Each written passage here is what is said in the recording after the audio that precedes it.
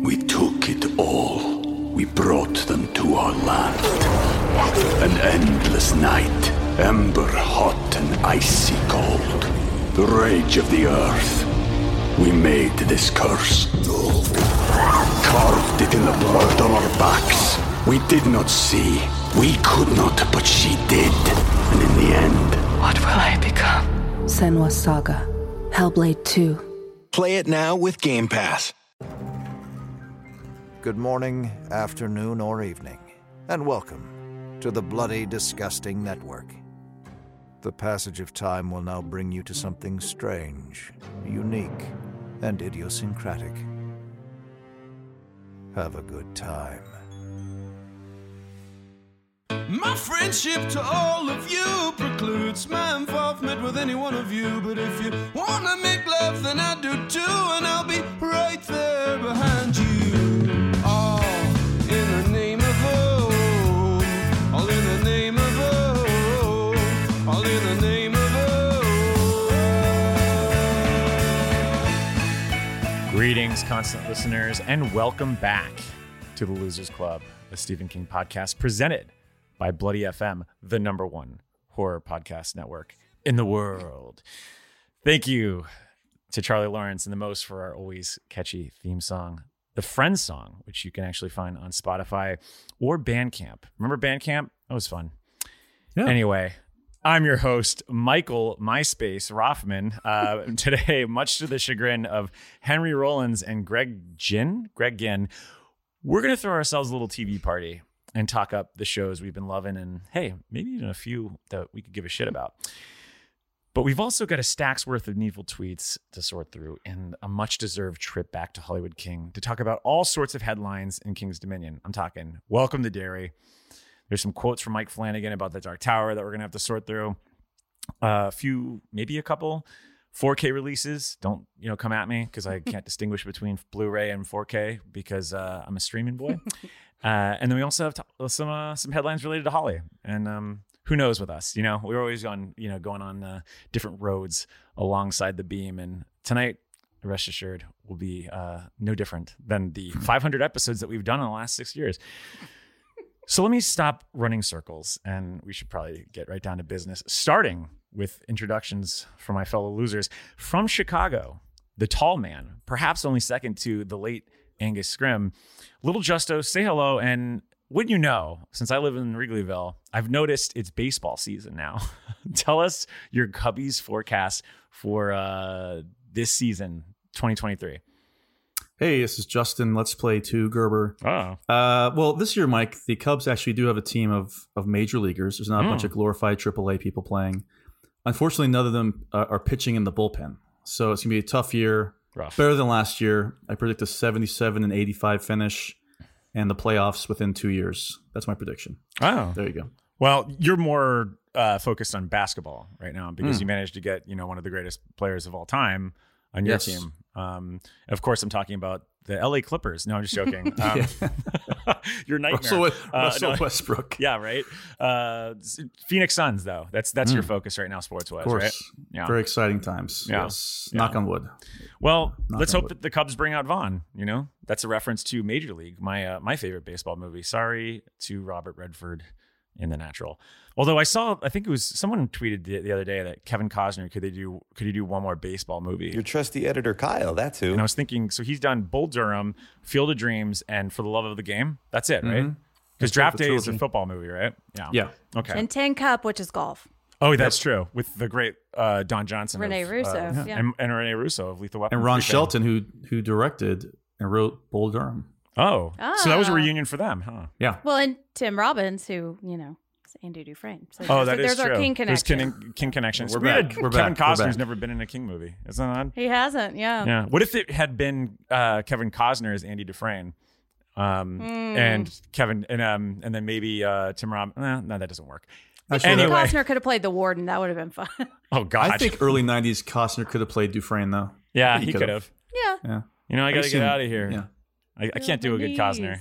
Anyway, it's basically just a white man accent. It is, yeah, exactly. yeah. So. Although if I'm doing Robin Hood, then I'm doing kind of an English accent, which according to historians now, say is actually more accurate than all the film critics who were like, he doesn't Than have Carrie a British always accent is in in 1981. Men in Tights. Anyway, you heard her just now. Derailing. No, never. I want to You say can't derail because we're going that into quick. It's April. an absolutely impossible We're about thing. 3 days in. We're all a bunch of spring chickens, but calories be damned. I'm hungry for some Nashville chicken. And wouldn't you know, I skipped ahead. I don't even know why I did this. Our third co-host hails from that country fried rock and roll town. Jen, say hello and tell us if you're feeling the heat yet down there. Hey, this is Jen Ronstadt Adams. I've been watching a show I'll be talking about later. And no, it's actually been cold and rainy today. And we just had a whole bunch of tornadoes, which is like, not the tornadoes, but the cold and the rain is my ideal weather. So, I've been happy. Never get tired of the cold and rain? No?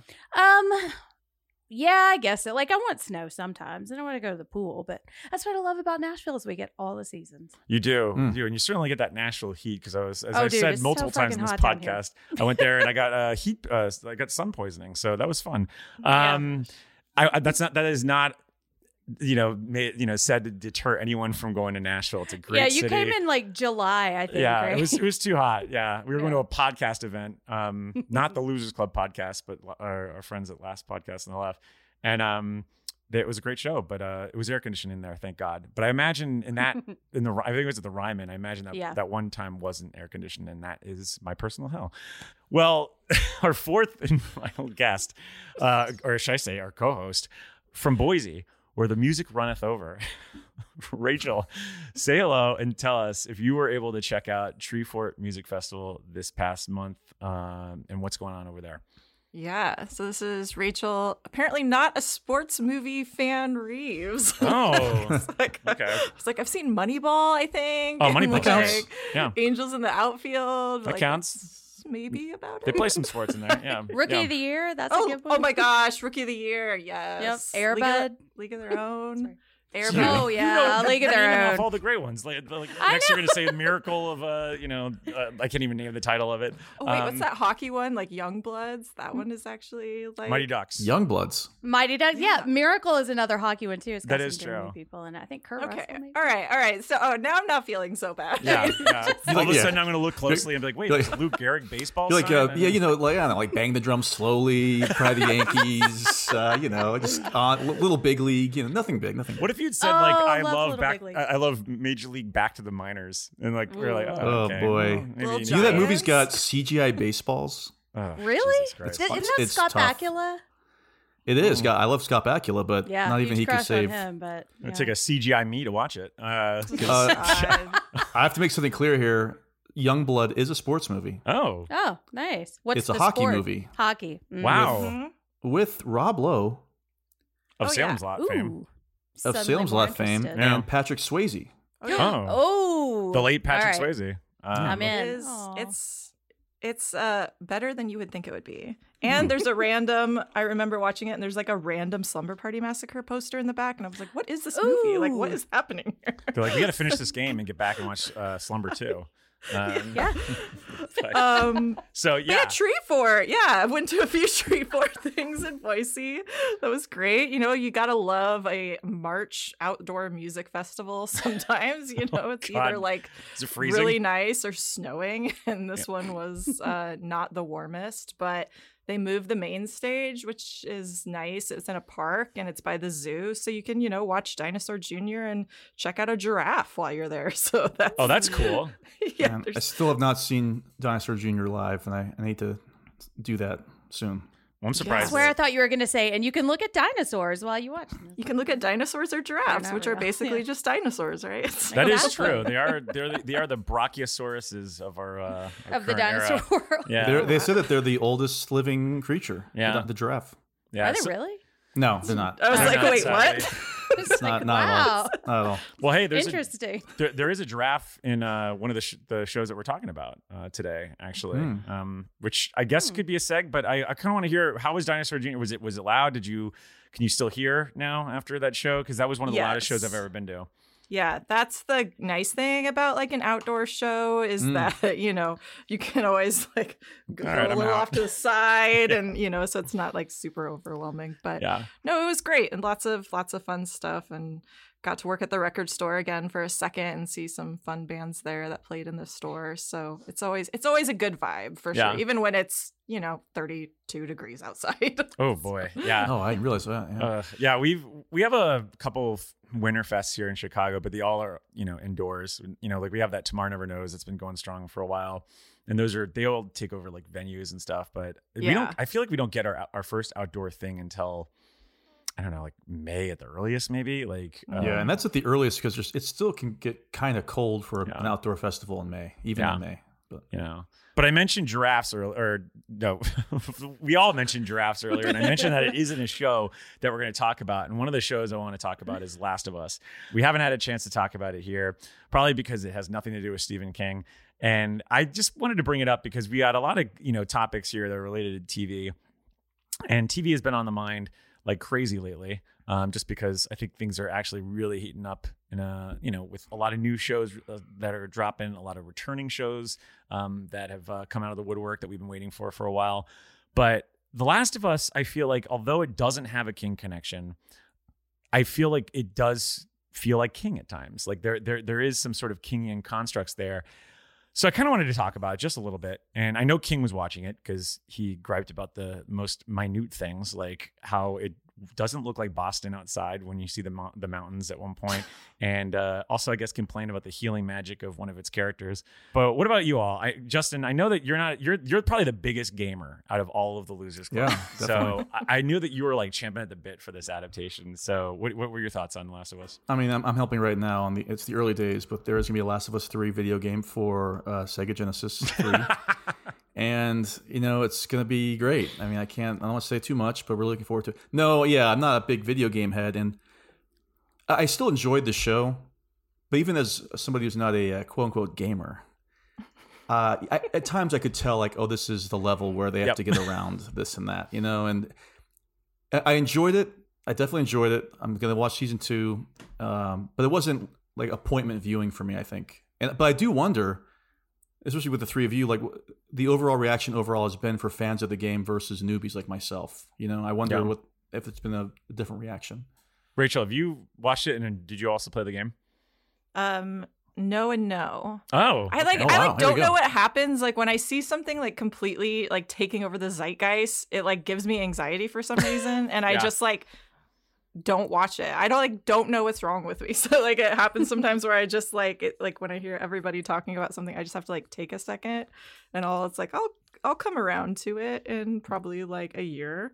But let's talk a little bit more about Field of Dreams and Bull Durham. Yeah. I haven't played the game, but it is kind of cool to see just like how popular it's been. Like even today, I just had lunch with a friend, and she was like, "Oh my gosh, have you guys been watching The Last of Us?" And it's just just taken over everywhere. It has, and just people that I would never expect to be into it have been watching it, and I think that's pretty rad, and I should get on it. I don't know why I just am. You're not alone. You're not. It's hard to like start something too. Yeah. It's like, oh, do I really have 12 hours to invest in this TV show? Like I don't. Yeah. I'm like, no, I'm just gonna watch a million reruns of Criminal Minds or something instead. Like I don't. Oh, hey, I mean, I literally wait usually until the end, until like usually the season finale or in some cases series finale drops. And I just binge it all in that day and then catch up at that one moment. Like I've done that with the last 2 seasons of White Lotus. I kind of did with Barry, but I didn't really. I waited a little while. And then I knocked it out in one sitting. But with this one, I was glad it was week to week because it is really dour. It's not like can't wait for the next episode. Although Jen, today you were like binging most of the episodes. So I was like, Jesus, this is going to be quite a fucking emotional roller coaster because literally every episode ends with just like the biggest gut punch for you. So what were your thoughts on this one? Well, Rachel, unlike you, I had been putting this off. I'd never played the game, but I heard people talk about it. And I have like too much anxiety to play anything but like Tetris, really. So I was like, that's I coming really soon wanna... too. I know. TV Plus, right? Yeah, Apple TV we'll Plus, talk about yeah. that on the next. I heard it's more exciting than crossing off all 4 rows at one time. Anyways, Never. So I was really excited to finally get to figure out what this thing was because I kept hearing people like rave about the game, and I was like, I really want to do this, but I just can't. I can't handle the actually playing it. And then I just put it off. And it was when I found out that there was a Linda Ronstadt connection, and I was like, okay, I am in because I love Linda Ronstadt so much. And this was my big emotional breakdown today because I got to episode 3. Which is the one where I don't want to spoil anything, but it's the one where everybody cries. And it's so sad. And it's got this song that I have loved since like I was Ellie's age, and my dad played these records for me. So, and like I have the Linda Ronstadt piano book. So it was just like hitting all of these like emotional things. And I also watched like the episode of Succession, the newest one. I don't want to spoil it, but it was emotional at the end. And then I finished Jeanette McCurdy's "I'm Glad My Mom Died" book today. So it's Jesus just like, are you okay? Yeah. I'm really not. Why don't you go ahead and fire up Come and See for the quartet of misery? Exactly. And then I'll just finish Dear it out Zachary with Chernobyl again. Oh, God. Yeah. Jesus Christ. Then you could top it off with "Remember Me," with its wonderful ending. One of the great twists. Yeah. Hey, by the way, what level is episode 3 from Last of Us? Is that like early on in the game? Well, no, you know what? It's funny that you say that, but it is actually a side story that's part of the DLC. Frank and Bill? Yeah, it's a little darker. Are there a couple in the game? Well, no way. It's insinuated, yeah. But it's I thought he just meets one of them and he helps them, and that's darker. Well, there's a lot of insinuations that fans kind of put together, but let's just say it's a darker fate, and they decided to kind of peel it back from what happens in the show. Well, it was a great episode of television, I will say that. It really is. It was really good. But which might have been the problem with the show, ultimately, in my opinion. Is that I think that was better than any of the Joel and Ellie stuff, honestly. Wow, that is a hot take. Because I actually really do love. I mean, I'm a huge fan of survival horror, so like this is right in my wheelhouse. But I do think that I love the rapport and chemistry between Pedro Pascal and Bella Ramsey. I think they're really solid. But the thing that all I could think about while watching this show, and I think it's 10 episodes. 9.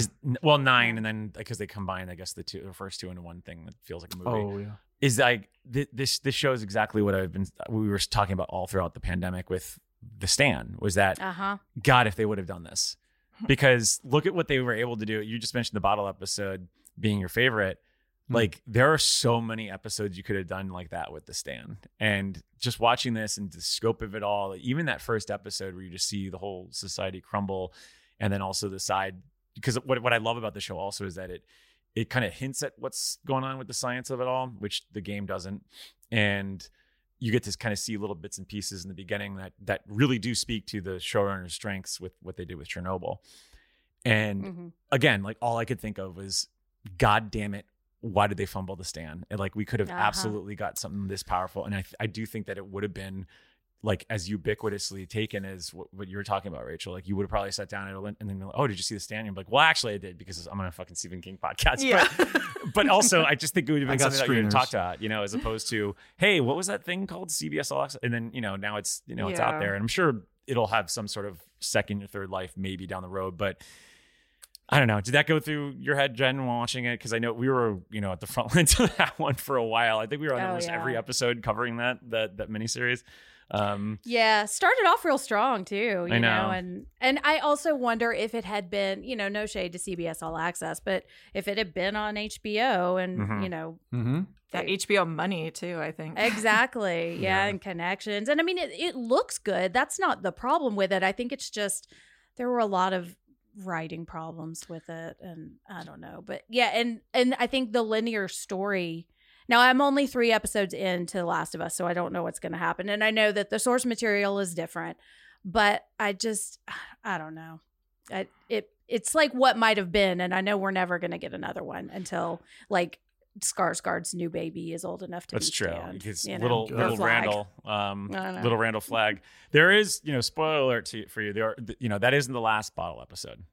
So that's all. Oh, saying, really? No, and that's I like why the bottle episodes. Yeah, and there's another one that's really effective also. And again, it's just like, fuck, like we could have had this. We could have had this.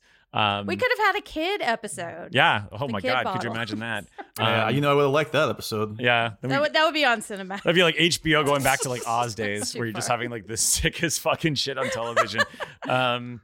Let's do it. Yeah. Done with this cute stuff. Yeah. Well, speaking of not cute, Yellow Jackets. And Jen, I know this is a fave of yours because now I have not seen this new season. I haven't started the second season yet. There's only 2 episodes. There's only 2. Okay. There's only 2. Have you been watching 6 of them? You've seen 6 of them. Holy shit! I've seen 6. Yes, Okay. and it's really good. I'm sorry. I need to pull out my Yellow Jackets jacket right now and kick a goal. They were setting them out to like for pressers, so you might actually have one. You know, like I feel like they were you doing, might. Yeah, I feel like check your they're sending out email. jackets and stuff. But- Compromised. Yeah. Hey, send me a Yellow Jackets jacket though. I'll wear it. Gosh, but yeah. I'm loving this season, and I am a huge this is just like a Jen show completely. Like with the music, there's a song from the Romeo and Juliet soundtrack in it. I was like, What song? Is it Gavin Friday? Number One Crush. Oh, It's so garbage. good. Nice. Oh, Or no, it's garbage, right? Yeah, it is garbage. Yeah, it's Yeah. the lead-off song on that soundtrack. Yeah, it's really good. It's got Elijah Wood, who's an all-time crush for me, and Frodo. it's like actually going in. Yeah, it's going into the cannibalism this season, so I've been really excited about that, and it's going into the cult. So a lot of the there's just a lot of shit that's going down that just hits a lot of my sweet spots. It's just so nice when you see a show that, you know, even in the first season, it's got like hinting at all these like kind of expectations for what it is. And then it goes there and then it delivers. Exactly. And it's like, oh my God, it's actually doing what it promised. And it's exceeding expectations. And it's just so awesome. And everybody on it is just delivering just amazing performances. Like the younger, like, you know, actors, and Juliette Lewis is amazing, and oh my gosh, Elijah Wood just fits right in. Christina Ricci is still my favorite too. Yeah, she's incredible in this show, and I feel like she kind of had an interesting renaissance of the last year and a half too, because she was in she was in Wednesday too, which is kind of fun and tongue in cheek in that respect. But I love her in this. In the first season, she was my favorite part of that show. Because it's just fucking crazy. But I'm excited to see. Now the first season had a lot of Kingian influences to it. I mean, obviously it is a big part of that. It kind of also because it feels like a now and then sort of thing too, which also has that Stand By Me aspect to it. And Christina Ricci. That's true. Oh my God. Isn't she the one that gets stuck in the sewer, or is that the other one? Oh goodness, I'll have to go there's back a scene and watch. in Now and Then where someone gets like stuck in the sewer. Hashtag Pennywise. But no, I haven't seen that one. Okay. I know that somebody gets to kiss Devin Sawa though. Okay. So yeah, because I think they like take the clothing and everything. Anyway, are there any other newer Kingian influences that you've noticed in the second season of Yellow Jackets yet? Well, I would say the Dreamcatcher. Dreamcatcher, yes, Dreamcatcher definitely. And then kind of like a gender swapped Dreamcatcher with less shit monsters. Wait, although there is a poop element in the second season. Duddits arrive in season 2? Just hanging out. No. You know? Yeah, Showtime decided Duddits? to just tank their ratings. Military come in. Yeah, okay. Now, I think The Girl Who Loved Tom Gordon, there's an element of that. And then Survivor Type, too. Oh, interesting. So a little bit of Kennella's in there. There's also a Papa Roach song and a Tori Amos song in the same episode. And the I just, best Tori Amos song, too. Wait. Papa Roach. It's going to be one last resort. What year did they come out? Well, it's when it's the adults. Oh, okay. I forgive you, Yellow And Jackets. it's silly and it's perfect. And I can't believe I'm saying that, but oh my God, it cut my life into pieces. Of course it is. Yes. Last resort. I was thinking with the wordplay. Makes sense. That makes sense. Oh my God. It's they so are good. probably I gonna be love on the the nose about moment it. too. Okay. And then Cornflake Girl at the end of the episode. Oh. Yeah, I just like, Oh, just Sammy's gonna go nuts about that one because for one, I think Papa Roach is actually from her hometown, and then she also is a super fan of Tori Amos. So how about that? I'm not saying that she likes Papa Roach. I'm just saying that they're from her hometown. So she'll be O-Town's from my hometown. Yeah, that is true. What else is from my hometown? Oh yeah, well Gloria Stefan's from my hometown. That's not bad. And Creed, not bad. Rhythm's gonna get you. Yeah, Rhythm is gonna get you, and that rhythm happens to be Mark Tremonti, and it sucks. All right. Any other shows that we're watching? That are notable? Succession. Yeah, with your boy. Sorry. Oh yes, Skarsgård showed up. Yeah. He showed up in the episode last night. Oh, interesting. It was I haven't watched the second up yet, but that's my favorite. Whenever it's on, that's my favorite television show. Shall we turn off the TV, talk tweets? All right. He's not a human being. No! Don't you see what he's done? We kill them all. Let God sort them out.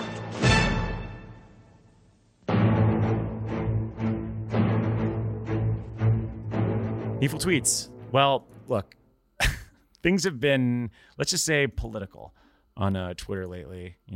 There's a former president being indicted. What? A billionaire being a billionaire, flushing his billionaire system down the toilet. So naturally, King has been a bit more engaging as of late on social media. Having said that, we've decided to skip over any of the chatter on Twitter and Trump, if you couldn't guess my innuendo there. Not because we're worried. We took it all. We brought them to our land. An endless night, ember hot and icy cold. The rage of the earth. We made this curse. Carved it in the blood on our backs. We did not see. We could not, but she did. And in the end, what will I become? Senua's Saga.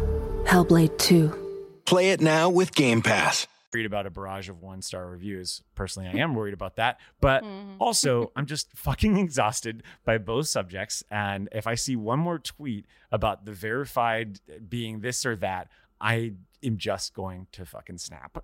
So because there isn't enough Advil for me to consume to get me through this fucking topic or both of those topics without having an embolism, I think we're just going to keep it to Rampart. All right. So Jen, take the first tweet. Okay, so this is a retweet from Sadie Hartman, Mother Horror, and she tweeted on February 21st, "Morning people rule the world," and King retweeted. Oh. Retweeted. I know. To his phone. That's going to be King's new social media platform. Yeah. He retweeted, "If so, I rule," and that "I rule" is in all caps, which I deduce means King is a morning person. Yeah, I think he definitely is a morning person because he has his routine for writing. Yep. I can't remember if it was On Writing or in one of his interviews when he talks about it. I think it was one of the interviews about like what he eats. So like there's a lot of repetition in his life, which is fine. I mean, that's how we all live in repetition. Are you a morning person, Jen? Absolutely. Yeah. I try to get up at 4:30 usually. Jesus. And then get started. I know. Hey, that's what time did you say? At 4:30. That's also partly because I'm also an OCD person. And, but yeah, my morning routine is like very elaborate and it's been pared down over the years, but I get up and then I do like my journal, tarot stuff. Then I run, then I exercise. Then I got to do all the kids stuff. So I get up so early because that's the only time my house is quiet. I was going to say, yeah. Very nice. Yeah. Justin, what about you? In the summer, definitely. I love to go. I think, Rothman, you're the same. We have to go like on massive walks. Oh, yeah. Especially when the weather's nice and we're cooped inside in the wintertime. Oh, I love it. I could and I do walk for hours. Mm-hmm. I think massive walks is actually an improper use of the word massive. I don't think it works in that regard, but we're going to keep going. Take really long walks, like the title Stephen by King. Richard Bachman. Yeah. We talk about Richard Bachman later this month as well. That's true. But I think I just don't like sleeping in as much as I used to. Like in the old days, when I was younger, which really was the old days, I mean, I could sleep until like 10, 11, no problem on the weekends. Yeah. But now, I don't know if it's just... you're getting older, and I feel like, especially if it's the weekends and I'm, working throughout the week, I feel like the days are getting lost if I sleep in too late. especially if there's not like a long night ahead of me. Yeah. Like if I'm waking up at 11 and then like 8 hours later it's nighttime, like the day, and then like there's only one more day left of the weekend. Like so I like to try to get up as early as possible and do stuff. Yeah. Makes sense. Rachel. Yeah. What about you? It's funny. Like, no, I'm not a morning person, but similarly, it's like that means I wake up at like, 7 or 7:30. Like My weekday, yeah. Fun byproduct of ADHD. It makes it hard to fall asleep and then really hard to wake up. So it's like, oh, great. This is awesome. I wish I could be somebody who could just like hop out of bed. And the worst thing is like living with a morning person. No offense, Jen. No, Corey would agree with your you. partner is a severe morning person because they're like, just no problem, like hopping up and doing things. And it's just like, okay, well, I just feel unproductive as hell. But like, that's fun. But yeah, so luckily, I don't know, Rambo, the dog, sleeps in too. So he doesn't make it any easier because it's just like, oh, I don't want to get up now. You're just so cuddly and cute. We used to have, so when we were watching dogs like a couple years ago, we had one dog that was such a stoner dog that he would not leave the bed until we did, or until Sammy did, which means that the dog would get out of the bed sometimes at like 12 o'clock and be totally stoked. Like did not want to get up early, never wanted to get up early. Whereas Shiloh will wake me up at 5 a.m. and demand food, and sometimes at 4. And I'm like, "What are you nuts?" Like because he's getting older, so we're just like he's like grandpa dog now, and so he's just like, "I want my meal at 4." And I'm like, and I'll wake up and I'll be like, "No, it's not happening. No one's eating at 4 a.m. right now. It's not going to happen." But I do actually appreciate Jen being such an early morning person because when I get up at like 3:30 or 4, I'm up. There's no going back. I'm in a Benadryl, post Benadryl days, but I am up, and it is nice to know that if I post something on social media or whatever, I'm going to see you so then I'll immediately go, oh, she's up, and then I'll just text or whatever. Right. So there's been many mornings where I'm like, I don't feel too alone. But Mike, the opposite of that is Vanderbilt from the old. Oh, I know. Because you'll be posting stuff, and all of a sudden around 2 p.m. because he works at a bar, so he does bar hours. And like he's awake at like 1 p.m. when he starts posting or liking stuff. Yeah. There have been a couple of times when I have texted or I have interacted with him on socials when he is about to go to bed and I have gotten up for the day. Sounds right. Makes sense. Like on a Friday or Saturday. Yeah. Some people just hate the mornings. I mean, Sammy really hates the morning. Like hates it. Yeah, she talks about the smell, like the morning smell, and how it like makes you sick or nauseous. Like if you go outside in the morning, it has like a certain smell. I mean, I love it because I love it. It kicks me. Freedom. It wakes me up. It's freedom for me. But there is some people I've heard say that before, where it's just like that morning, that early morning feel. Well, it's like the morning dew sometimes. I guess. Yeah. Although we don't get as much in Chicago, I guess. No, not really. Yeah, but I got more Mountain Dew, right? Yeah, that's true. Oh, speaking of old morning habits, I was gonna say, what else did you add to that Mountain Dew? Oh my God! When I moved to Chicago, every morning when I would go into the office, I would have a Mountain Dew and 10 Dunkin' Donuts Munchkins. Yeah. Oh my God! Every morning. You are a gamer boy. I know, right? Without the exciting times of the games. But no, I actually I have not even had a Mountain Dew in I think 8 years. That's great. And listen, every once in a while I'll still get some Munchkins. But long story short, I'm not doing that in the mornings anymore. Not good. My body, I think, could handle that. Yeah. 30-year-old Justin could do it, but not anymore. I'm sure your blood levels are like, please, for the love of God, stop. Yeah. Well, Justo, not only are you a morning guy, but you're a well-rounded guy, at least pop culture-wise. So I think that's why you should walk us through some of King's latest recs that we've compiled here. Mike, first of all, I appreciate that, but I have to warn everybody of all these recommendations. I've heard of one of them. Yeah. But the others are total mysteries to me. Yeah. So here we go. First, King on February 27th tweeted, "The Consultant" on Amazon Prime. Bentley Little is an incredibly good, incredibly sharp novelist who balances horror and social satire with aplomb. This series is worthy of his talents. The way this is tweeted out, I thought that was the plot of the book. Yeah, I did too. But that's just a description of the showrunner, so that was wrong. Let me see here. He definitely feels. Doesn't it read like he had set and like got that ready for a pull quote for them? Oh yeah. Mm-hmm. Yeah. Sounds like a blurb. This is a series. Okay. All right. Yeah, starring Bentley Little. Never heard of it. He's a little consultant. No, so I would say Christoph Waltz. This is like, he's the featured star in this, because I feel like every TV series now has to have some sort of like veteran star attached to it to like anchor it, or some hunk or something. Yeah. But Christoph Waltz, I will admit, was like a left field when I heard that he was going to be in a TV series, because I feel like he's kind of like he's got a weird career. I mean, he hit late and then managed to get 2 Oscars in like the last 10 years or last 15 years, which is pretty fucking wild. I have not seen it. I don't know. I don't watch a lot of Amazon Prime shows, admittedly. I'll be quite honest with you. There's one I've watched recently. No, there's 2, which I think we'll be talking about. Or did we skip? Maybe we went past that. There's a couple of shows I do watch on Amazon Prime that are not The Consultant. Lord of the Rings.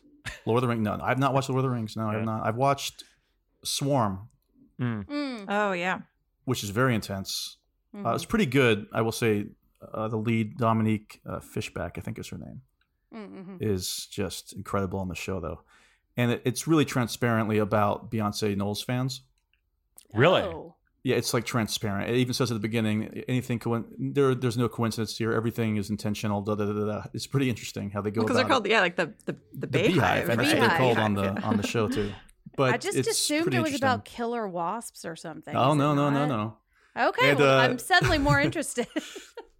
A lot of the people behind Atlanta are also behind the show too. I think Donald Glover directed the first episode, but it's only 7 episodes. It's a limited series and it's done. And they all dropped at the same time, so binge it. It's out there for you. He got your own little recommendation going on here. How about that? Sorry. Yeah. Take it, Stephen. Okay. Next up, March 21st. Boys in the Valley by Philip Fracassi. An isolated orphanage is infested by demons. Old school horror. I think there's a trade edition coming this summer, but there's a limited from Earthlink Publications. Nice book. Check their website. Might still be 1 or 2 available. This has my attention. I love demons and I love orphanages being isolated infested by demons. Right. Yeah, especially isolated ones. No, but this sounds like this could be up my alley. I guess according to notes here, there's 1 or 2 available. I know. Yeah, well, by now, this is a week old. Yeah. This week's gone. Yeah. It says here that the author of the award-winning story collection Beneath the Pale Sky, which received a starred review from the Library Journal, was named Best Collection of the Year by some garbage magazine called Rue Morgue. Shots fired. I'm kidding. That's Rachel. And was a finalist for the Bram Stoker Awards. So everybody's favorite, Paul Tremblay, was also a fan of this. So I might be interested in this one. Yeah, that sounds good to me. Yeah. And this is a novel, right? Yeah. Not a show. Yes. Okay. There's an audiobook. I'll read it. Hey, there will be some audiobook discussions soon. There will be. Keep that up. Okay, next up here. Yeah. Now this is really up my alley. On March 26th, Late Night with the Devil. Ooh. I got a screener. It's absolutely brilliant. I couldn't take my eyes off it. Your results may vary, as they say, but I urge you to watch it when you can. This is directed and written by Colin Cairns and Cameron Cairns. I'm going to say they're related. Yeah, I think so. And I guess stars David Dasmalchian of the upcoming Boogeyman. He's been in the bunch. He's actually a Chicago actor. Yeah. David Dasmalchian. Yeah. A lot of theater around I feel like he's hitting it. He's having his moment right now. Oh, yeah, definitely. Because I remember seeing him in The Dark Knight. He's one of the fake cops who's actually nuts and blah, blah, blah, blah. He's kind of creepy. That guy's from Chicago. Yeah. But listen to this plot. I got an even longer plot. It sounds great. Here's a synopsis. October 31st, 1977. Jack Delroy's syndicated talk show Night Owls has long been a trusted companion to insomniacs around the country. But a year on from the tragic death of Jack's wife, ratings have plummeted. Desperate to turn his fortunes around, Jack plans a Halloween special like no other. Unaware he is about to unleash evil into the living rooms of America. Late Night with the Devil is the recently rediscovered recording of what went to air that fateful night. This sounds like Ghostwatch. This sounds awesome. Does. Yeah, this is awesome. This was at South by, so I'm sure that it's going to be out sometime later this year. Because I'm, especially when he gets the King bump, I feel like all the distributors are probably gonna be like, I want to gobble this up. I should note that Das Malchian, he's also, he's gonna be in the Boogeyman this year. He was like shouting out that one as saying like that was the scariest movie he's seen in a very long time, which makes me wonder, is he snubbing Late Night with the Devil because he's also in that horror movie too? Hello. So it's like, which one's the scariest, David? What's is it this one or that one? This sounds fucking awesome. This sounds right up my alley because it does sound also like very found footage-ish too. And 70s too. Yeah. Yeah. It also reminds me when they tried to bring Maud Flanders back in a segment of Treehouse of Terror. Oh God. Oh Lord. Which was great. One of the best openings. So, Did they did any of you see WNUF Halloween special? I still haven't. Mm-hmm. Yeah, it's cute. I mean, it's it's not good. It's not as effective as Ghostwatch, but it feels like it's in that vein also for this where I don't know. Interesting. I think they're making a follow-up to that too, aren't they? Yeah. The WNEF special. Yeah. I think it's on Shudder, as a matter of fact. I have a lot. I'm thinking, but I'm thinking I'm right. No, I'm pretty sure you're right. I think so. It's the team behind it, and I think it's an anthology scare package or what happens next will scare you. And I did like it. It was good. Cool.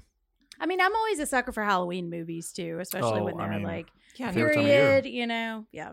So this sounds fun. Speaking of things people likes, Stephen King, April 1st. All That Is Mine I Carry With Me by William Landay. A wonderful, well-written novel that crackles with suspense.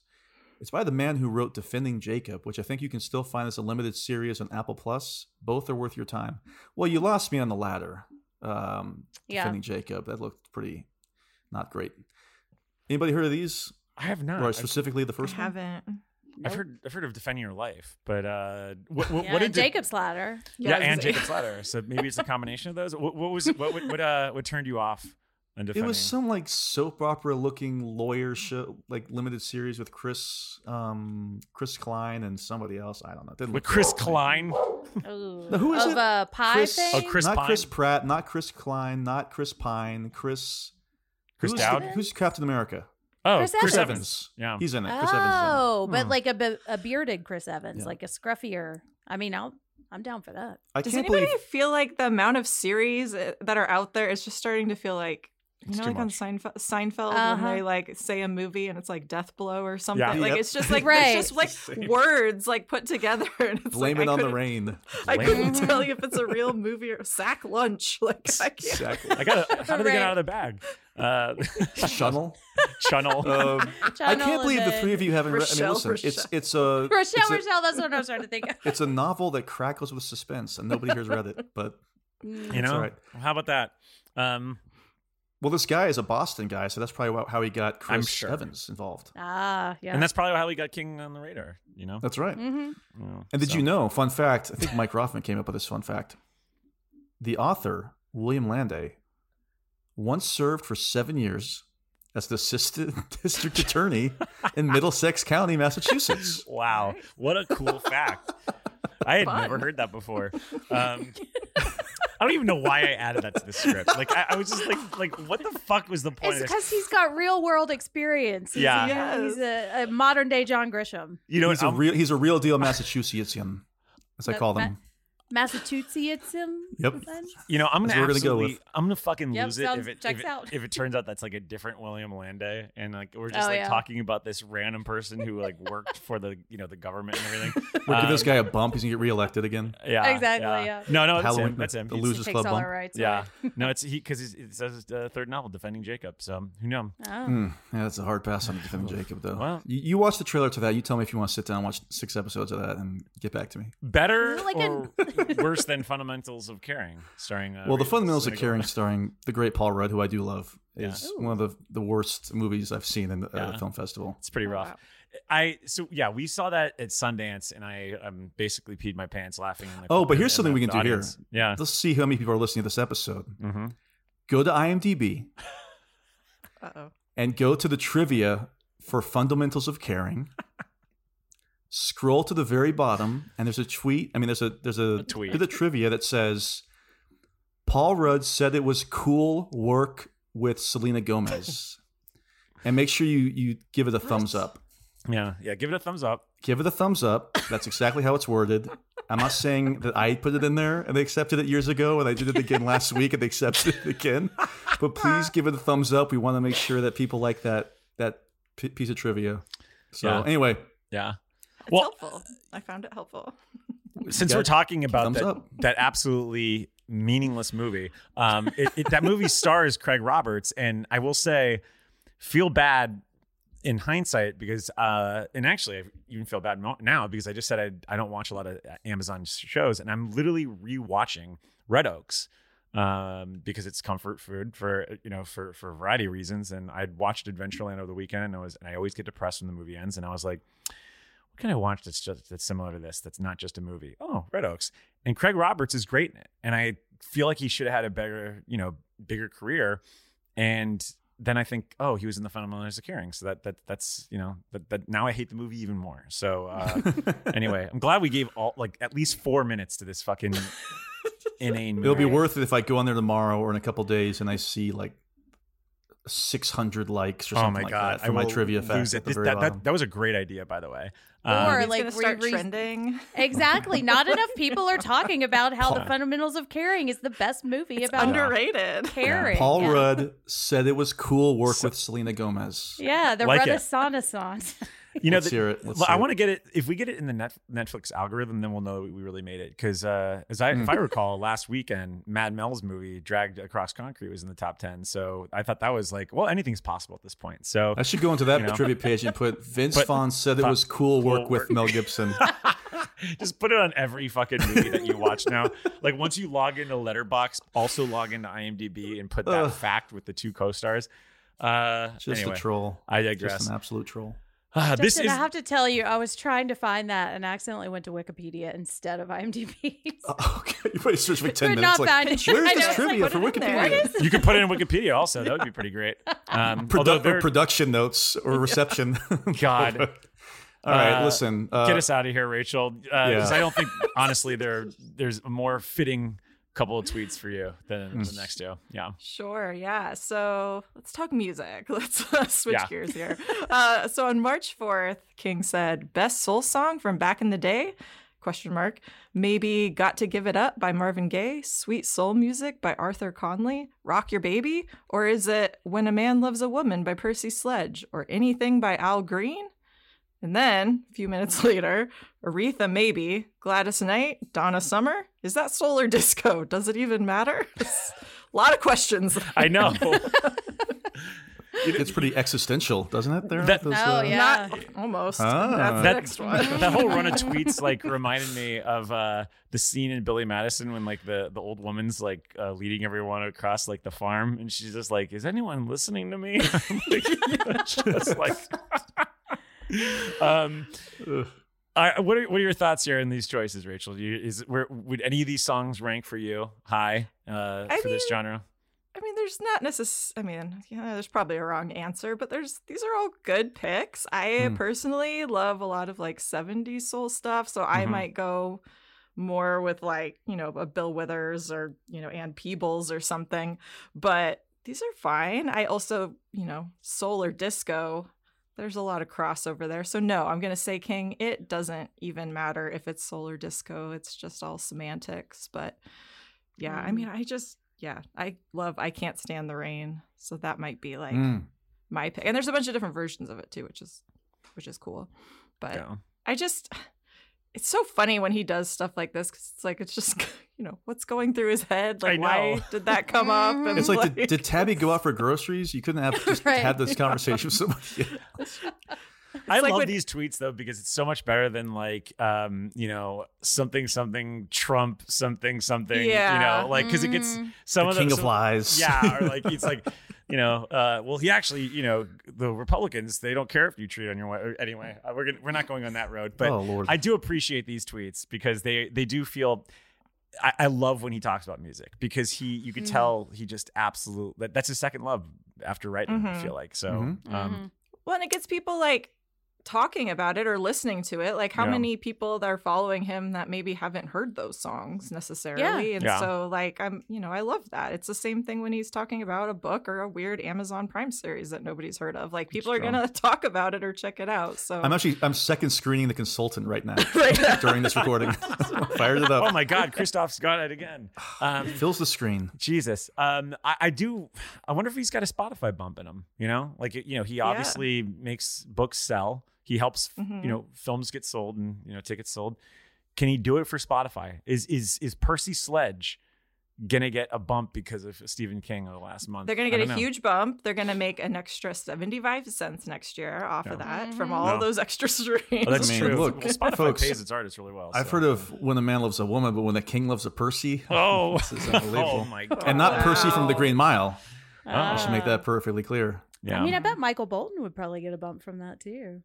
He Which could. is Finally, payback from when King smeared him in Cell. Oh, that is true. There was Yeah. a lot of anti-Bolton talk. Yeah, in Bolton's that book. he's all right. I mean, my He's dad had fine. a greatest hits, and I think I got through one of them. Well, you know what they say, love is a wonderful thing. That's It true. is, yeah. So Michael Keeps you Bolton. smiling through the pouring rain. Remember when Michael Bolton was like a meme for about 3 months, and it became old within 24 hours, but everyone kept doing it over and over again, including. Oh, it's a Lonely Island. Yeah, folks, Flowing it's locks. like all right, it's enough. Yeah. Let's. I did think the Valentine's Day special was pretty funny. The There one was that some Scott parts of it Aukerman that directed. actually, yeah, that's actually not too bad. I like Aukerman. What about you though, Justin? I know you love. I mean, I've been to multiple weddings with you, and I feel like when the soul hits the dance floor, so does Jeff. Though. Well, I mean, I always say it's not. It doesn't get soulful until I hit the dance floor. That's true. That's Yeah, what the soul man over here. It's for everybody's mind. He mentioned Al Green. I think "Let's Stay Together" is an all-timer. Yeah. I think Roberta Flack's version of "First Time Ever I Saw Your Face" is incredible. Yeah. Sam Cooke, "Bring It On Home to Me." I mean, look, we could sit here all night, and as we've been wont to do, and just talk about song titles. But I know there's a lot of good ones out there, folks. Go check them out on Apple Music. On Apple Music. Not a sponsor. Not Spotify at all, and definitely not Bandcamp. I'm personally sponsored by Apple Music. I forgot to tell you that. So, well, I think Aretha Franklin and Donna Summer would appreciate it if you went to their Bandcamps instead of Spotify. Imagining Donna Summer, yeah, starting up. You know what? I'm not satisfied yet. Let's fire this up. Let me upload all my gold records to this archaic company, or at least her estate would be doing that, I think. Yeah, that's true. Jen, what about you? Soul songs. Quick one.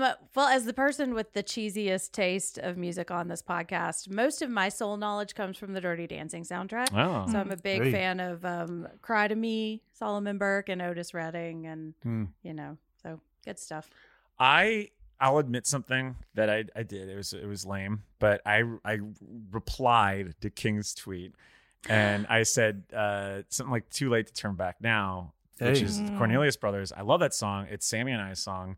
But I also have a theory that it's King and Tabby's song because it's popped up multiple times in his works, and it's the song of Scott and Lisi's from. I didn't know that, Mike. So that must have been surreal watching that show. Yeah, having it be yours and Sammy's song, and then hearing that. That's pretty great. Well, and I didn't even get it from King. I got it because the week that I had met Sammy, I had seen Black Klansman, and that's a big song that's in it. Yeah, and no, God, that's a really weird association. But by the way, one of my favorites from Scott Pike Lee. I fucking love that movie. Very but like, good movie. Yes, Adam Driver's exceptional in that movie. And, but that song was a big part of it. And I just it was in my head all week, and so that's where it came from. But. I thought that a lot of people agreed. So, hey, I wasn't alone in that one. Jen, you're not only into soul music, but I know you're a linguist. So why don't you take the next tweet? All right. So King has some thoughts on some words. So on March 16th, 1059, he wrote, add existential as an existential threat. Existential threat. See, it's hard to say, so I agree with you, King. To the terms that should be retired. No one knows what the fuck it means. Which I will challenge that. I think I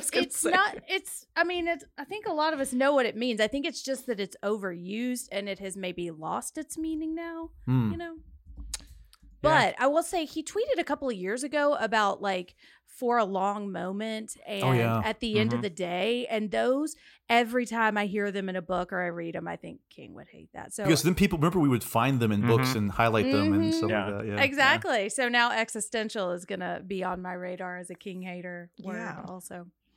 I mean, he knows what he's doing when he does that, because when he said, those phrases, there's no way he didn't think, oh, my rabid constant readers are absolutely going to go and search these in my books and point them out, which is funny. I mean, I think he actually followed up on that later on down the road, and he was like, okay. I guess we all make these mistakes. I saw the follow-up tweet was, what's the deal with the Supreme Court? Oh, man. As an existential threat. I do wonder if maybe he writes these kind of things after he's done editing, because sometimes I'll read through mine and I'll notice I've used the same word like 5,000 times. Yeah. Like explore is a big one for me. So I wonder if he just was like, man, I got to stop using existential. Or some weird editor's note that like, this doesn't make sense. And he's like, yeah, nobody knows what the fuck it means. Yeah, I mean, look, looking out for doubling words and keeping all these mental notes in my head is why I don't write anymore, because I would just sit there for 3 hours rewriting paragraphs over and over again. So I'm not sure if this is... yeah, Word Hippo, best site ever. Microsoft Word has updated recently, at least the one I use at work, where instead of just having spell check, it'll give you like editor's mode. Oh, nice. And it'll recommend different ways of using sentences, and at the end it'll kind of grade your work. Oh, which is pretty wild. Which is like Clippy so pop up, and it's just like, all right. The Clippy's like, I'm still here. All right. Get rid of me. Still Can I suggest a synonym for? It's like this is 98. This ending's not Smart so guy. good. You know, why don't you go back to paragraph 3?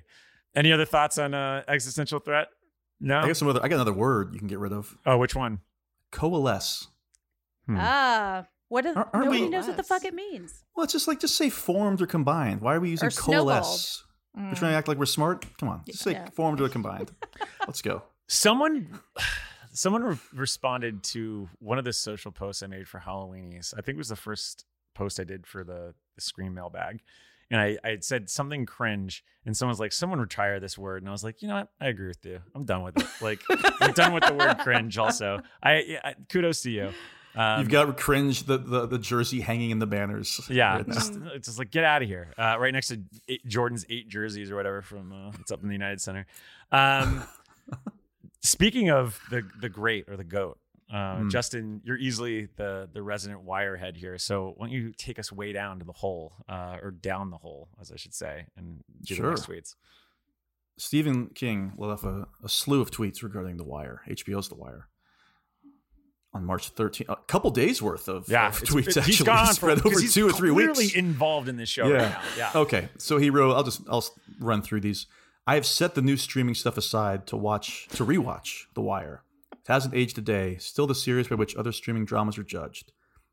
Halfway through rewatching The Wire comes the news that Lance Reddick has died at the horribly unfair age of 60. Wonderful actor, wonderful man. This is sad news. And then the first season of The Wire, no music telling me how to feel. I love that. The last episode ends with a song montage, and that's it. True. Yeah. I would agree with everything he says here. I think it's because I rewatched it during the pandemic, aka 2020. I should be specific. And because I hadn't seen it since its first run, and I do think it's still the best show. Oh, so you thought it was better than Stan 2020 on CBS All Access? Well, that's why I had to go back, because I was challenging myself. This is coming up. This is going to be the best. So until then, I gotta maybe I should rewatch The Wire again to make sure it's better than CBS All Access's The Stand. I did love it though. Even the rewatch really held up. I try to watch one a week, and it's a pretty incredible show. And yeah, the Lance Reddick news was really shocking. It's sad. So Very sad. sad. I loved him on The Wire. I also loved him on Fringe. He was Fringe is good. He was just a good captain on TV shows. He just had that presence about him. Like you would listen to him with whatever. And by all accounts, a great guy. It's just really, really also, sad. Also, really fit. So it's Fit like as it's just hell. proof Oh my again. God, Like this it's guy. like you never know in this world. Like I mean, like the whole joke is like, I mean, it is kind of an on-screen joke in The Wire when you see him naked and he's just fucking ripped, right? Like, because he's behind the supposed desk to be like the an whole time. old man, right? Yeah. Like he's like his character is supposed to be like considered older, right? What's crazy to think about is I think he was younger than at least 3 of the people on this podcast in the first season of The Wire. I think he was like 40, right? Yeah, not even. All right, now am I older or my younger God. than McNulty is Dominic West in the first season? Or Oh, the you're older. Okay, I'm older. Yeah. I'll double check, but I'm God. pretty sure. Yeah, we'll see. God, all the Jameson that I've drunk has aged me at this point. I love McNulty. Wow, what a shocker. A white guy watching The Wire loves McNulty. But he was only 32 years old the first season of The Wire. God. I was older than him when I watched the fucking show finally. How about this? You're older than he was when the show ended. Oh, Lord. Okay. Keep going. That's enough. How about this? We're all older than the 3 guys from Full House who were at the final season of Full House. Okay. Wait, what? Mm-hmm. They have like teenagers. Like Uncle they're Jesse? young. Yeah, One of the whole them gang. does. The other The whole are not gang? responsible. Whole gang. Kids. God. All right. Rachel, not you. Only the other people on this. Right. Actually, you're safe. Thank you. All right, so you're Michelle's age. Thank you. I take that back. I was definitely as old as the twins from Full House when I finally watched The Wire. It was before I turned 30 for sure. So I have not gone back and rewatched the show. I need to. It's great. I've been waiting because we've been doing a rewatch of The Sopranos very slowly. Mostly, I do want to go back and rewatch The Sopranos. It's been good. Not rewatched. It's been a good rewatch. It's been a long time. I had to put it on pause because we were ordering too much pasta. I'm not even joking. That is a legit thing that was happening. Gabagool? We were getting some gabagool, and I was getting some garlic bread, and getting a little too weighty around the thighs. I was not happy, so we put it on pause. But I'm just dying to go back to this. I still listen to like the Spotify playlist for The Wire. Like just listening to the songs off. I mean, I know he's talking about like, the last episode ending with no song montage and stuff. I love the idea. I love some of the needle drops in this show. Great Steve Earle all over that show too. Yeah, it's great stuff. Anyone else here? Wireheads? I've never seen a single episode. Oh my God. So I was thinking about because I've been looking for a new show to binge, and I was like, it's either going to be The Wire or Gossip Girl. So I guess maybe it'll quite different.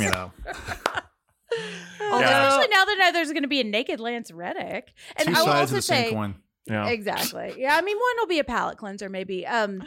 But he was also great in Resident Evil. That wasn't the best show, but he was great in it. Especially there's one scene where he goes to the Olive Garden, which just cracked me up. Oh wait, in Resident Evil, deadpan delivery. Yeah, it's worth John watching. Wick. John Wick, all over John Wick. Is he in? I haven't seen John Wick. Has seen Wick 4? Wick. Who's seen Wick 4?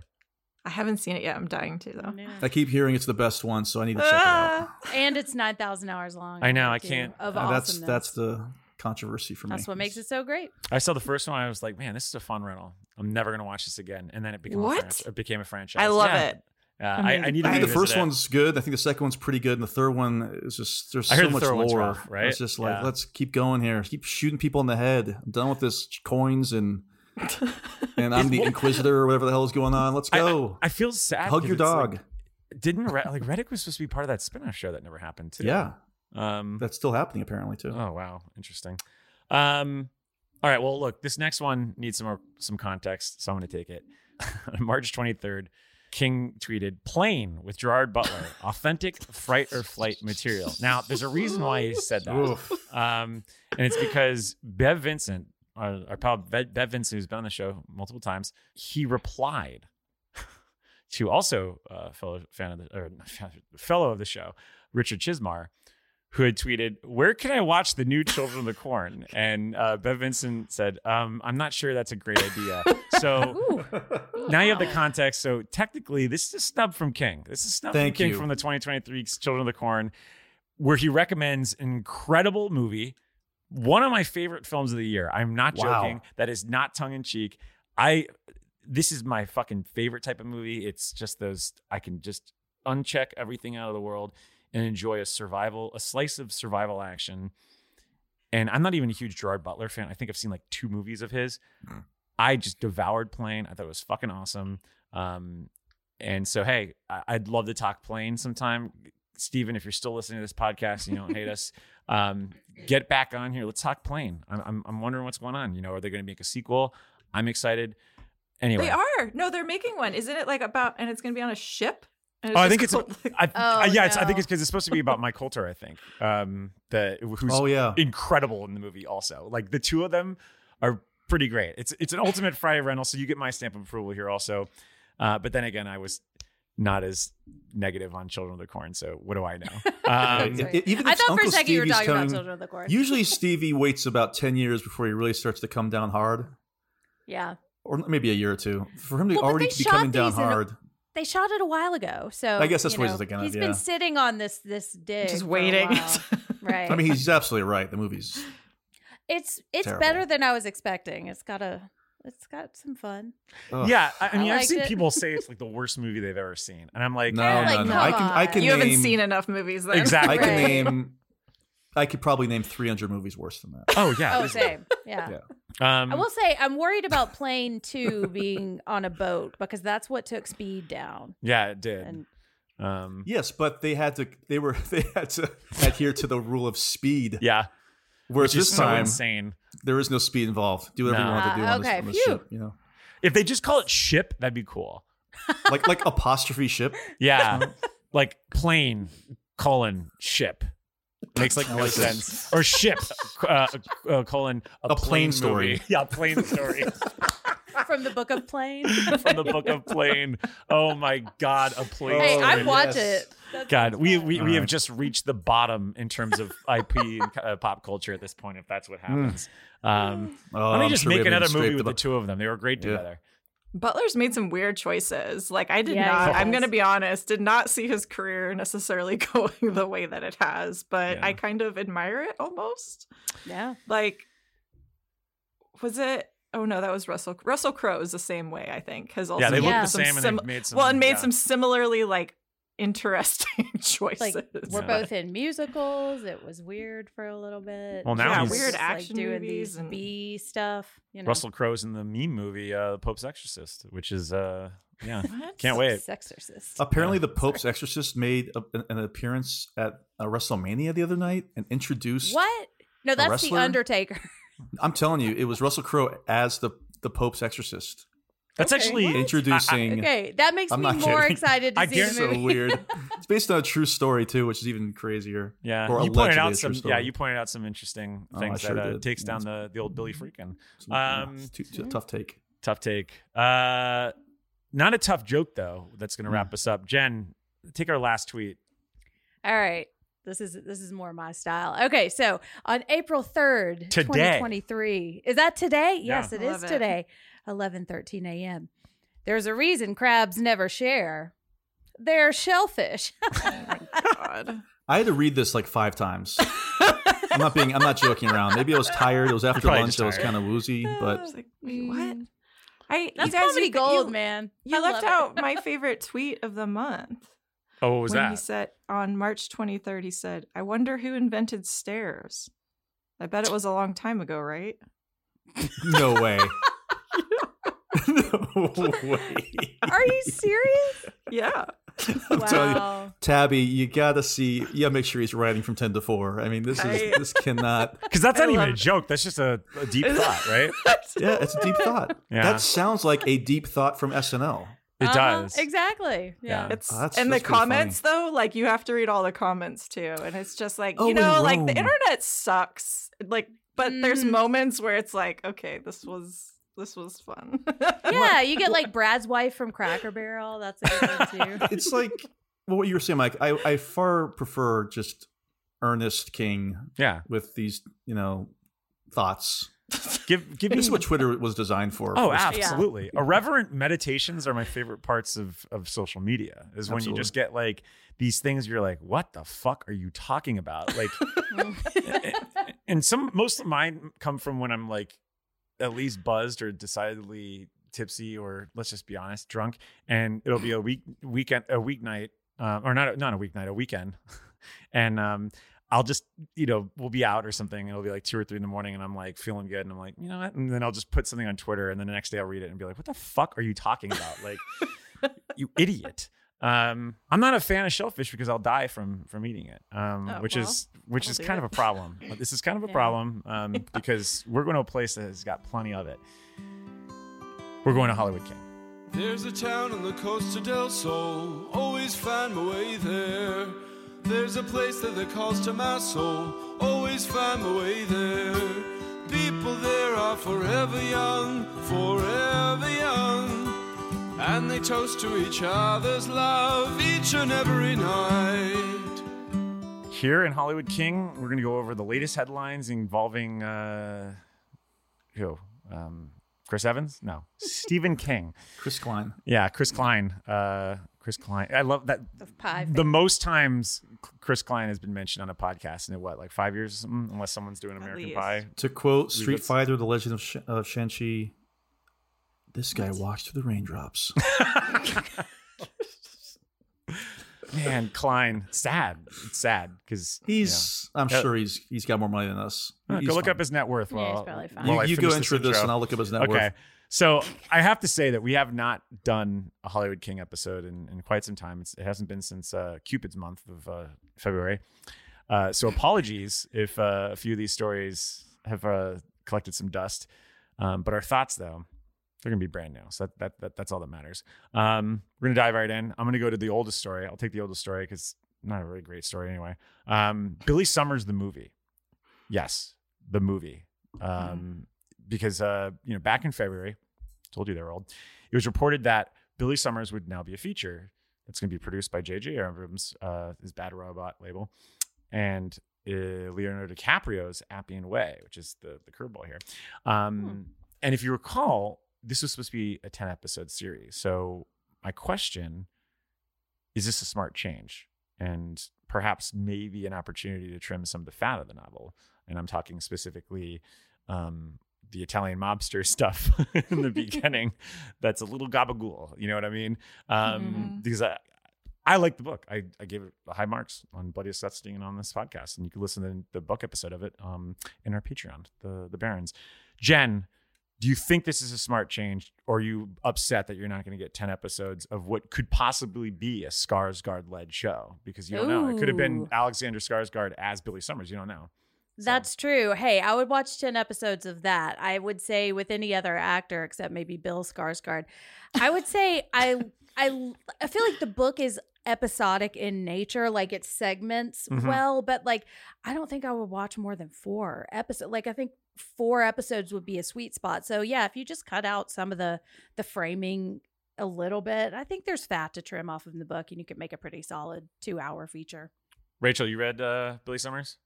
Yeah, I think that I agree that it is a good opportunity. I'm curious if they will seize that opportunity. If they'll cut out the right stuff. Yeah. Because 11/22 cut out the stuff that I liked. I was mad. I also just like, I don't know like how like the reception was. I know the reception was like fine, but also does it have enough of an audience to be a 10-episode series? You know what I mean? Like I'm not necessarily sure like somebody's going to see Billy Summers and tune into that. I don't know. How many episodes was Lacey's story? 7, 8? 7, I think. I think 6 or 7. 7 or 8, because we did 4 episodes and we batched them in 2, I think. Wow. Yeah, but there was like so much more time with that for like. Yeah. Also had a really good score too. So like, Pablo Larraín's a visionary. Yeah. I mean, but to that point, I do wonder if even a feature film is sellable. I mean, Stephen King, obviously. Yeah. I guess it's really going to depend on the star, but I don't know, Justin. You were fairly critical of the book. I know that. So what are your thoughts? Well, on I don't this? know how you do it as a movie if the whole, from what I thought, that the whole design of the book was the conceit of the writing of the story, and the interstitials, right, of him alternately writing the story and the action playing out.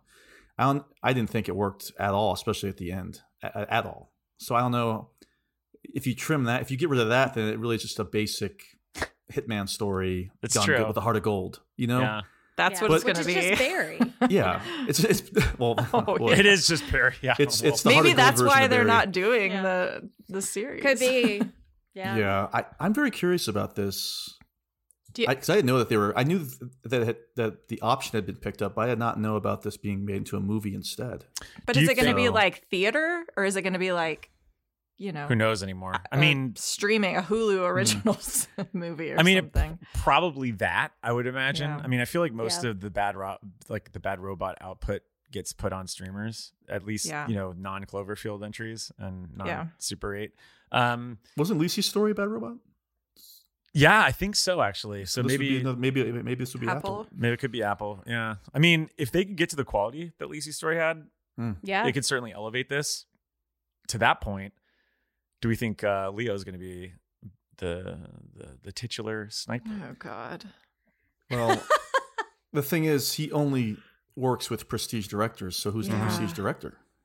Marty. I was going to say Scorsese, obviously. I don't know. I could see. I can't see him saying this, but I could see him doing the story. What I can see him saying. Well, how about we do this instead? Yeah. Yep. Well, no, seriously. Maybe he could elevate the, I know all the horror fans love that word. Maybe he could elevate the mob movie within it, bring in. Oh my gosh. What if Marty does do it? I know. Like De Niro back for round 4. Yeah. They de-age him. You get Pacino in there. He's like, I can't get this guy, Billy Summers, off my ass. So, it's just like, Billy, what are you doing here? What are you doing here? I've been I trying to love think of this idea. God, it's been almost 2 years since this book came out, but there's one character that he's friends with that in the beginning that I'm just thinking of, like Al Pacino is him now, and I wish I remember some of the lines, but I actually want Marty Scorsese to do this movie with Leo. Oh my God, this would be my dream. It's going to be a Stephen King 4-hour cut of Billy Summers. Oh my God! If Martin Scorsese's last movie is the adaptation of Billy Summers, that'll be like Orson Welles' last movie was Transformers the movie. You know, it's just I know people like that, but it's Ray Liotta's last movie is Cocaine Bear. Yeah, that is true. Hey, look, Hey. maybe it's De Niro's last movie. You know. God, incredibly depressing. I feel like we're jinxing a whole lot of people. I know, this is awful. This is just not good. The last paragraph, Mr. Scorsese's last film, Billy Summers for Hulu, set to roll out later this year. You know, can you imagine the ending be like for Marty?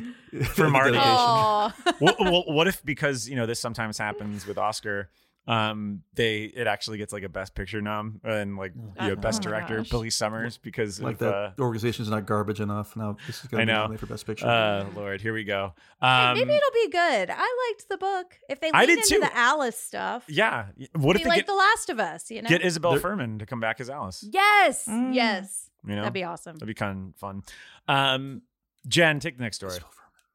All right. Oh, yes, this is mine. Okay, so we have a Holly audiobook coming. Last month, it was confirmed that Justine Lupe, is it Lupe or Lupe? I think it's Lupe. Lupe. Okay, Justine Lupe will narrate the audiobook of Holly. That name should ring a bell, seeing as how she played Holly in the Mr. Mercedes series. She also is playing Willa on Succession. That is true. Yeah. I prefer her as Willa than Holly. Like, I am excited about a Holly audiobook because, I love audiobooks, and I have been won over to the side of Holly, but I don't love Justine Lupe's performance as Holly. Like, I feel like it's a little more affected, and I like Cynthia Erivo as Holly to me. Yeah. I mean, I'll still listen to it, I mean, when I read If It Bleeds, God, so that was 2020. The Outsider was 2020, right? Page here, Mike. Yeah, I think it was this came out after the Outsider show. Yeah, and so I just pictured Cynthia Erivo in the role. Me too. She's so good.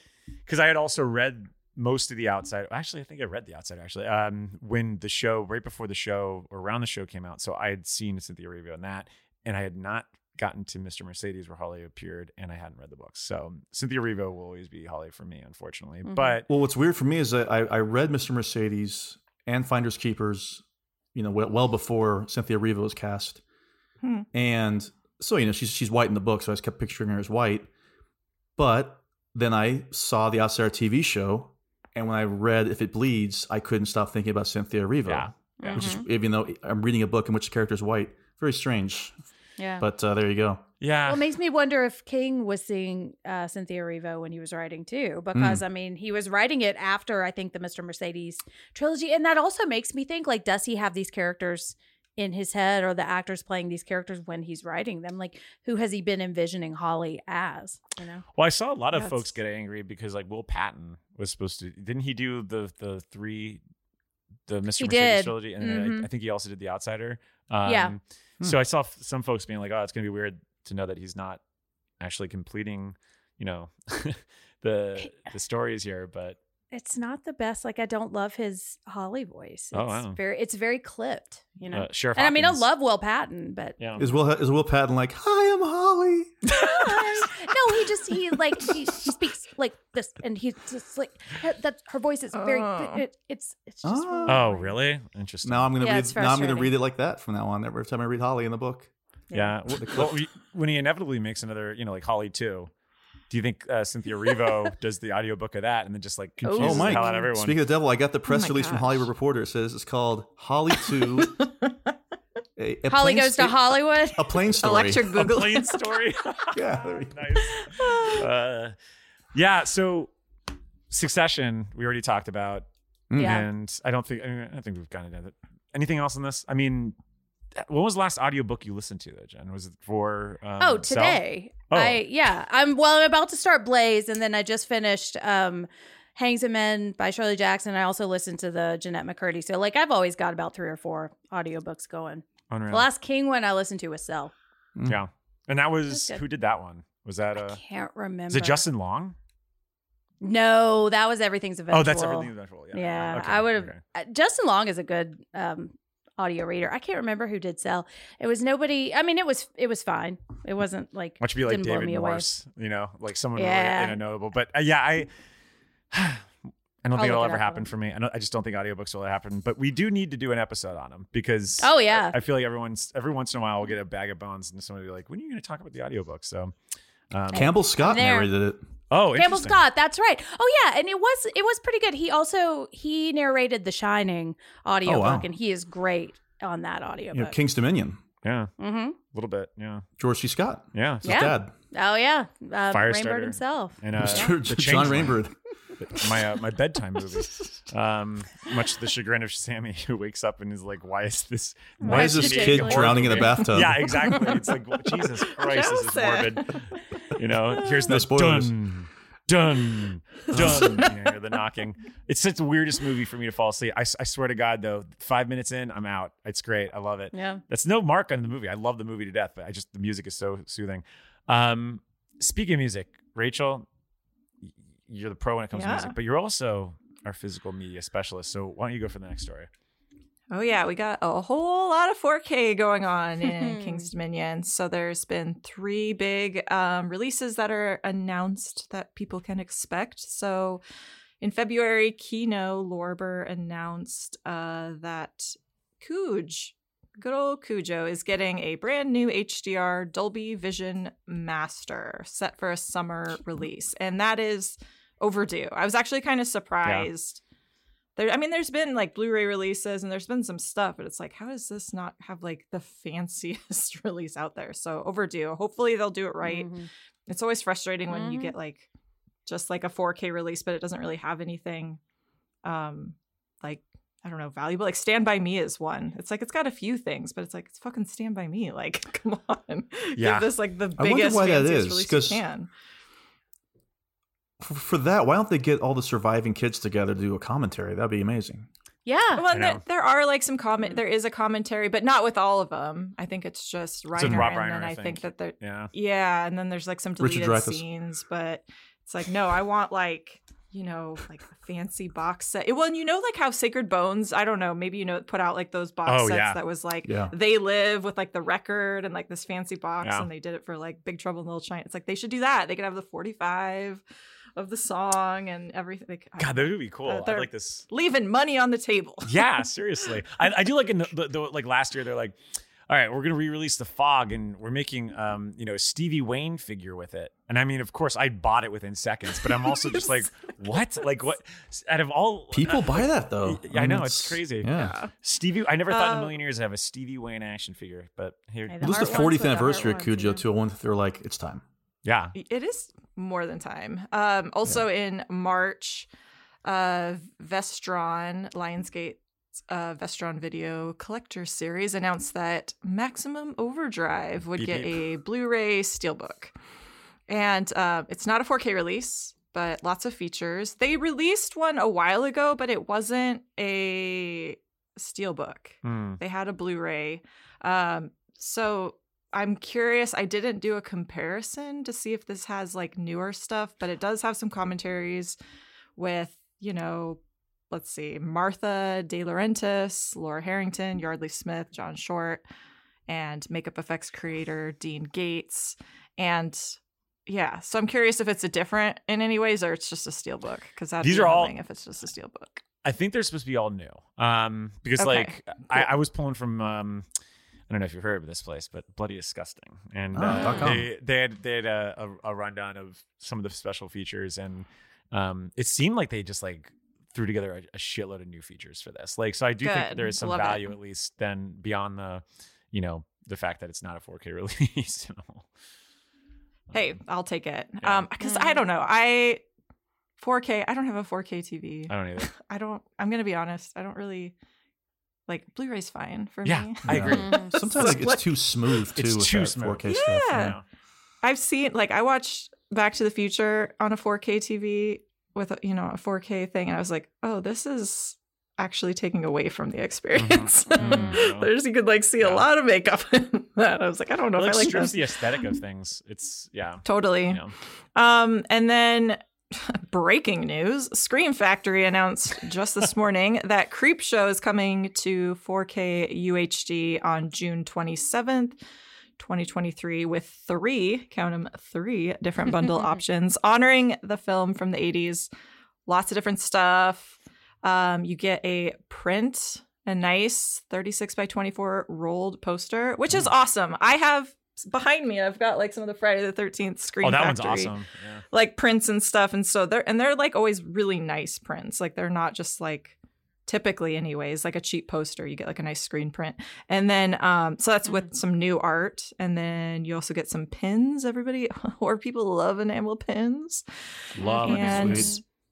Yeah, some of the more limited packages, you get some lobby cards, some original lobby cards, which is cool. So we've seen releases of Creepshow before. We've seen nice releases of Creepshow. Was it Arrow that did it before? I think so. It was either Arrow or I think honestly it could have been Shout Factory that did it. Maybe it was. I can't even remember. But I mean, they know what they're doing. Yeah, those Shout Factory folks know what they're doing. I always think about. I wonder if like Scream Factory is across the street from Shout Factory. I hope so. Competing factories, so they can shout back and forth or scream back and big forth. warehouses. I'm pretty sure it's their imprint, right? It's like it's just their whole movie. Yeah. I know. It is. Okay. Gullible me as usual. God, yeah, because I actually don't buy a ton, but I do try to get the essentials for my collection because there are instances where they're just not streaming or I don't really want to rent it. And I went nuts this past January because it was the 70th birthday or 75th birthday for John Carpenter.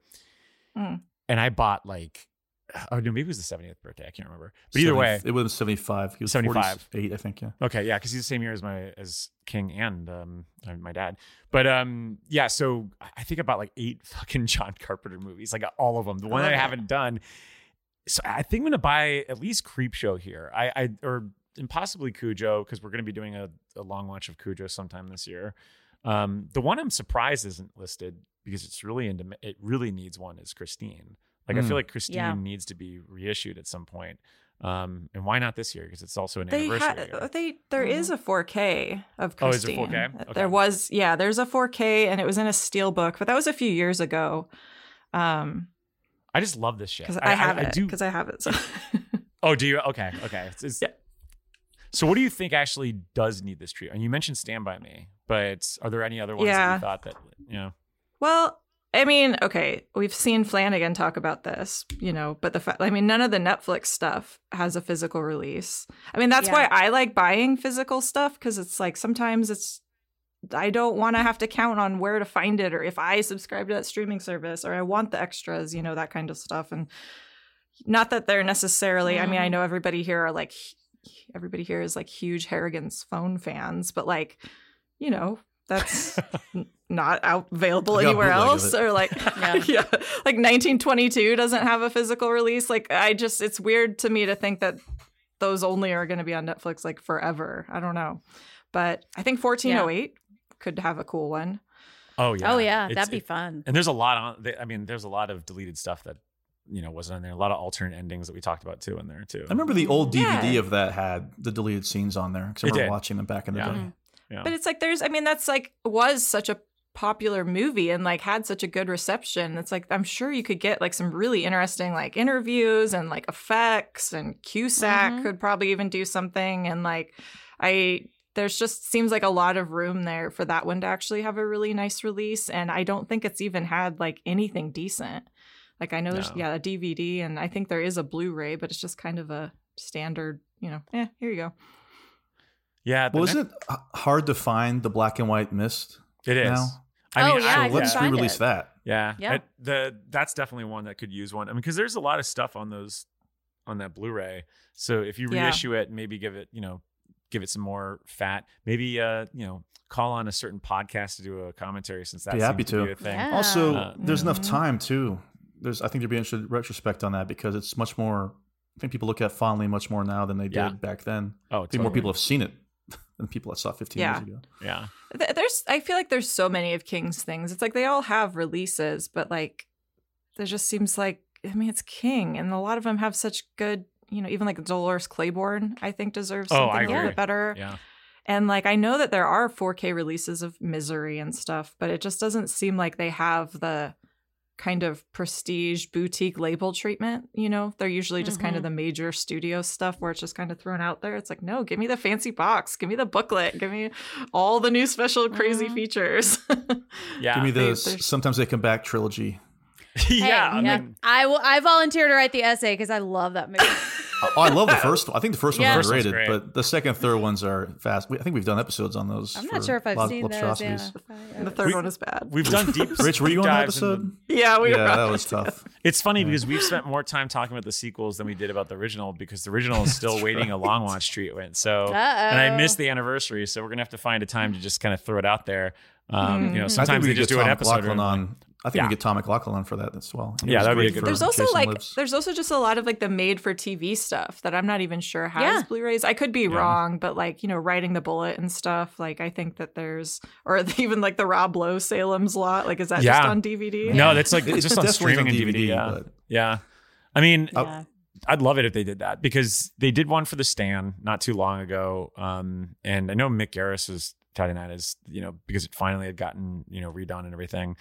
I'd love it for them to do it for all the other ones. I mean, there's some Storm of the Century would look amazing too. Oh yeah, that would be good. Yeah. Yeah. Well, we've been talking about a lot of adaptations, and it's going to carry over. Now, Justin, I sometimes call you Documentary Gerber, so why don't you take this one?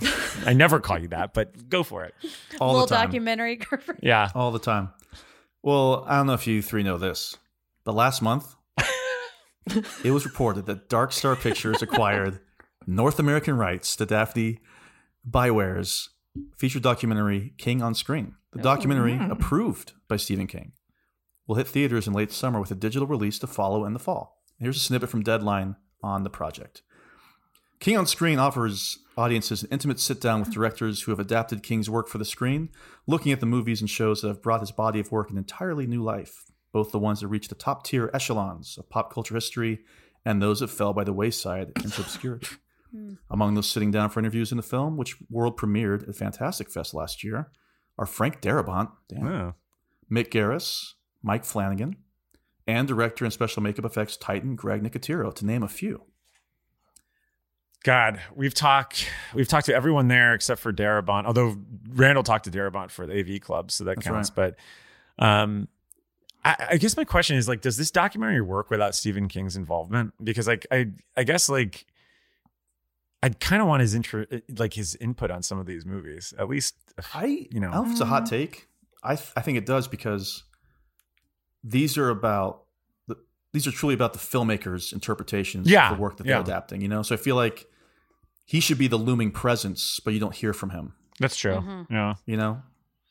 I also wonder, like, if that means, okay, maybe that just means that that's not new stuff, but is there going to be clips of old interviews and, like, you know, because he's obviously, when a lot of these things came out, he was doing the circuit and talking about these. We've heard him talk about all these films.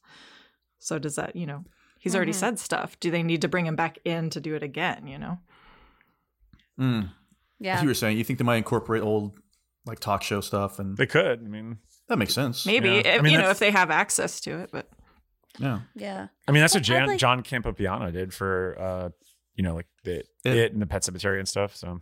It would be interesting to hear him, you know, compare things that, like, how he feels about stuff then and now too, you know, and some of them I think have aged better in his mind and some have aged worse, or at least he, you know, is more honest about his feelings about them now. But I also, like, when we were in Maine, they were talking about how, like, he has a premiere in Bangor and, like, they, like, give away tickets on the radio station. Like, I would love to hear about that kind of aspect. Like, what is his reaction to some of these movies? Like, we know what his reaction to Stand By Me was, and we know what his reaction to The Shining is, and there are a couple other ones that we hear about. But, like, I don't know, what did he think of 1408? You know, I would like to hear what the experience of watching it, and maybe talk to somebody who was in the theater with him that got to see the movie too, I think that is going to be a part of it, because I remember them talking about that when we were on our tour last year, about how these filmmakers came in and they did some intros and some fun stuff with like Nico Hughes. Oh yeah, okay, maybe a couple others.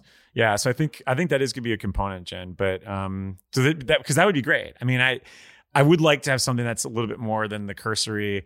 Yeah, well, we got the rights, and Castle Rock Entertainment, know, put it out there, and 20 years later, we're still talking about it. Like, it's just no, we need a little bit more than that.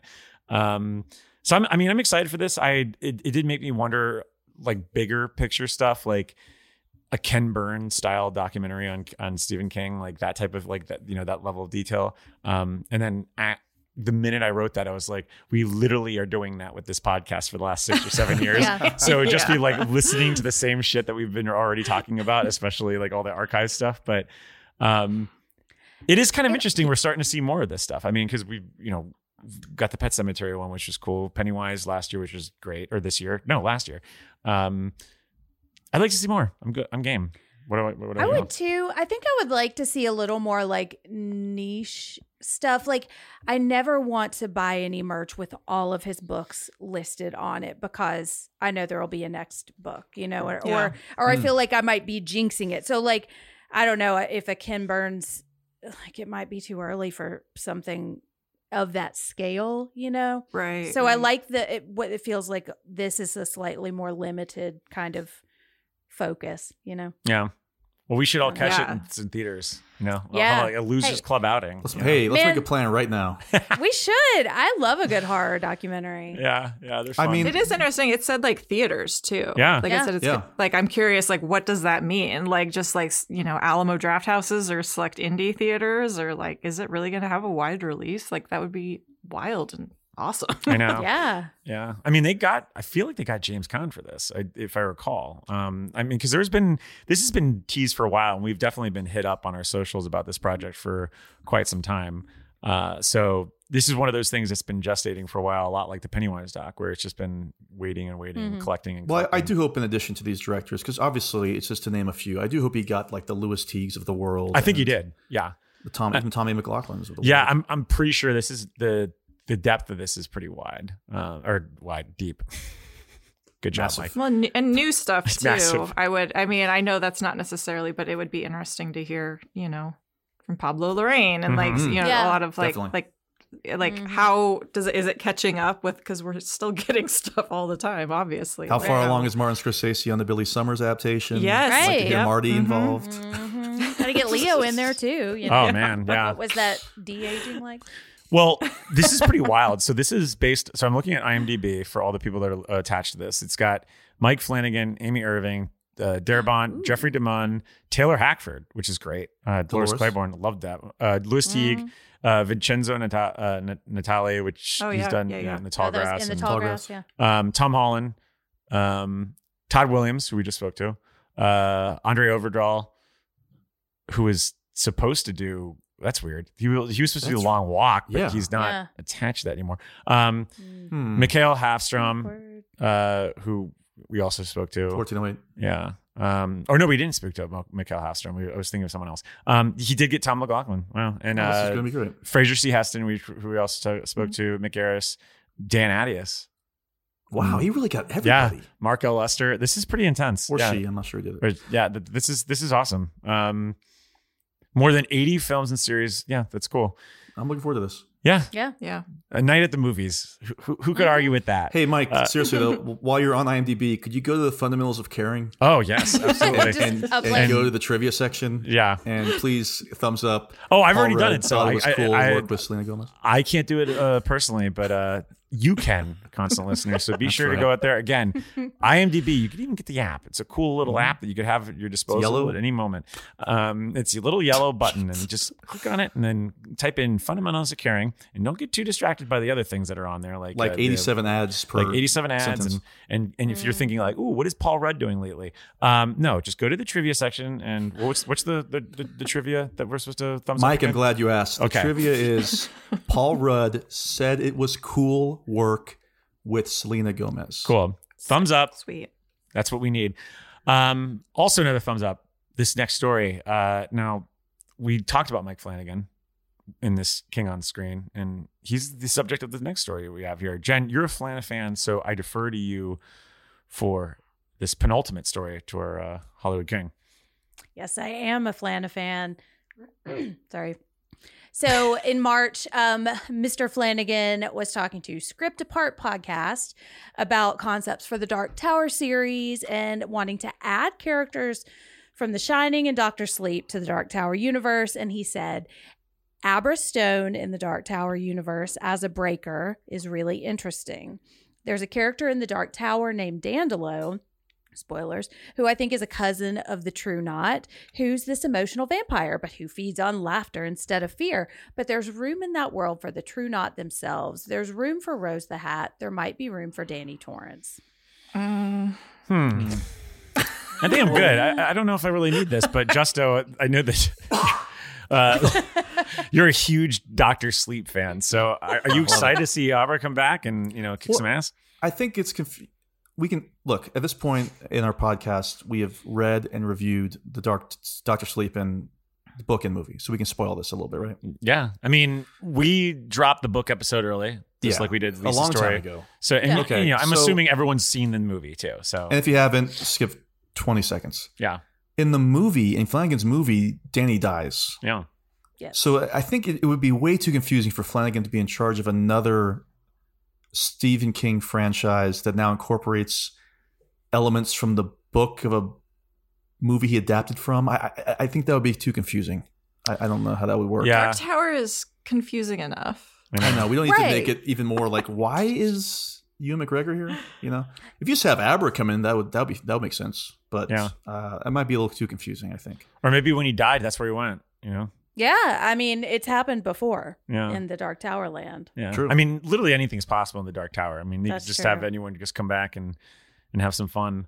Who else though would you want to see from Flanagan's Dominion come back in here? See, that's my problem. I don't care about people from Flanagan's Dominion. I want King's Dominion Yeah. people. Now, look, I love Ewan McGregor. I love Flanagan, but why do we have to limit it? Can Charlie not show up? Can Carrie come and fuck some shit up? I would watch that. You're gonna watch DH Sissy Spacek, or you're going for remake? Yes. Carrie? Yeah. Her daughter, Skylar Fisk, is a good actor, and she could play middle-aged Carrie. Yeah. Hey, I guess. yeah, both of them. Bring them all in. Like maybe they go to maybe they open a door and there's like a world where Carrie wasn't bullied, she's in a nice world, and Chamberlain, Maine wasn't burned down, and it's still connected. I mean, Cujo has to walk through somewhere. Church. Cujo, the not in oldest this. dog alive. Yeah. Christine drives by. beeping away just on turned Christine. 55. I hope it's the Cujo that was in the 2017 Dark Tower. I know it's been about 6 years, but let's just hope. I'm sure that pooch is still popping. Let's hope. All right. Well, are we done with this bit? Are we good? I was going to say I wanted to see confetti return. Oh yeah, I feel like that's kind of my take. And as much as I love Flanagan, this just feels like come on. All right, yeah. Let's calm He's down a fan. a little bit. I like I said though, I would be very curious to see what he does with this. Hey, he's I'm definitely gonna a watch fan. it. Yeah. I'd like to see And revival. again, if he even does it, right? Because he's got a deal with Amazon, but this is still nothing official yet, right? Yeah, nothing's official, and let's just say we're in an era where streamers are cutting back a little bit right now. So, yeah. Only way I want to watch this is if Danny Torrance and Rose the Hat make out. Oh my god! But Then he I'm was in. trying to kill his. But this is Bizarro Dark Tower world. Is she gonna have her all messed up Anything hands? happens. His half niece. Yeah. Hey, the opposite of hate is love. Yeah. So Hey, there you go. Well, and the opposite of hate is also caring, like fundamentals of caring. IMDb.com. Cool work. Anyway. All right, Anyway. well, we're on the fence, or at least we're waiting around to see if the Dark Tower is going to happen. But here's one series that is happening, by all accounts. Welcome to Derry. So back in February, HBO Max finally gave the straight-to-series order to Welcome to Derry, which is a prequel series we've been talking about for a couple of years now. And so they confirmed basically what we already knew, that Andy Muschietti and Barbara Muschietti and Jason Fuchs are on board. But they also confirmed that Andy Muschietti is going to direct multiple episodes of the series, including the first episode. And what's more, Jason Fuchs and Brad Caleb Kane, they're going to serve as co-showrunners for the prequel series. So here's a synopsis. Well, Mike, sorry, what have they done? Okay. You missed I out know. what they've All right. done. Well, Jason Fuchs has been in charge of Wonder Woman and Ice Age Continental Drift. I like that little critter in Ice Age, though. That's fun. Okay. And then Brad Caleb Kane was in charge of Moonhaven, which I haven't heard of. Black Sails, which I also haven't heard of. And then, but more importantly, Fringe, which is... There we go. I've heard Fringe. that's a great show. Yeah. Okay, I just want to make sure everybody knew what was going on. Okay. So here's the synopsis from last year. The series will begin in the 1960s, in the time leading up to the events of It Part 1, the 2017 film based on the Stephen King horror novel. The story is also said to include the origin story of Pennywise the Clown. So yeah, I know. We've talked at great lengths about how we don't like the origin story idea here, but why are we talking about it again? Because we already kind of knew all this. Well, last week, Bill Skarsgård, Pennywise, for those not in the know, he spoke to one of our Chicago Constant listeners, Jake Hamilton, on his show Jake's Takes, and said that as of now, he's not involved with the series. This is the quote. He said, "We'll see what they come up with and what they do with it. I'm not currently involved in it. If someone else gets to play Pennywise, my advice is to make it your own. Have fun with it." What I thought was so pleasurable about that character was how incredibly abstract he was. The book is really a gift that way. It's a pretty good take. My read of this is that it's way too early for any casting decisions because I'm sure they're still writing all the scripts and all the plotting out. And I think they are 100% going to reach out to Bill Skarsgård for this. Like, why wouldn't they? Yeah. Like, I just think... You don't think so? I don't know. I feel like he's kind of on the rise right now. And does he want to go back and commit to 10 episodes? I don't think it'll be that much, though. Yeah. It's also HBO, too. It wouldn't surprise me if it was like less than that. And so, you know, depending on, you know, where they're at, I'm sure like if it seems like they have a good working relationship, and I feel like the Muschiettes would ask him first and like try to go that route and make it work. But obviously, like you said, he's on the rise, so I'm sure it's going to just come down to scheduling. But I'm surprised because this has been in the talks we've been talking about this for so long. I just can't believe that. I feel like by now they would have had some commitment or something. I feel like they'd have some sort. I feel like we're going to hear about it in the next month or two. Is that we're going to start seeing like, you know, where it's going to shoot. I mean, it's going to be probably where they shot the first two movies.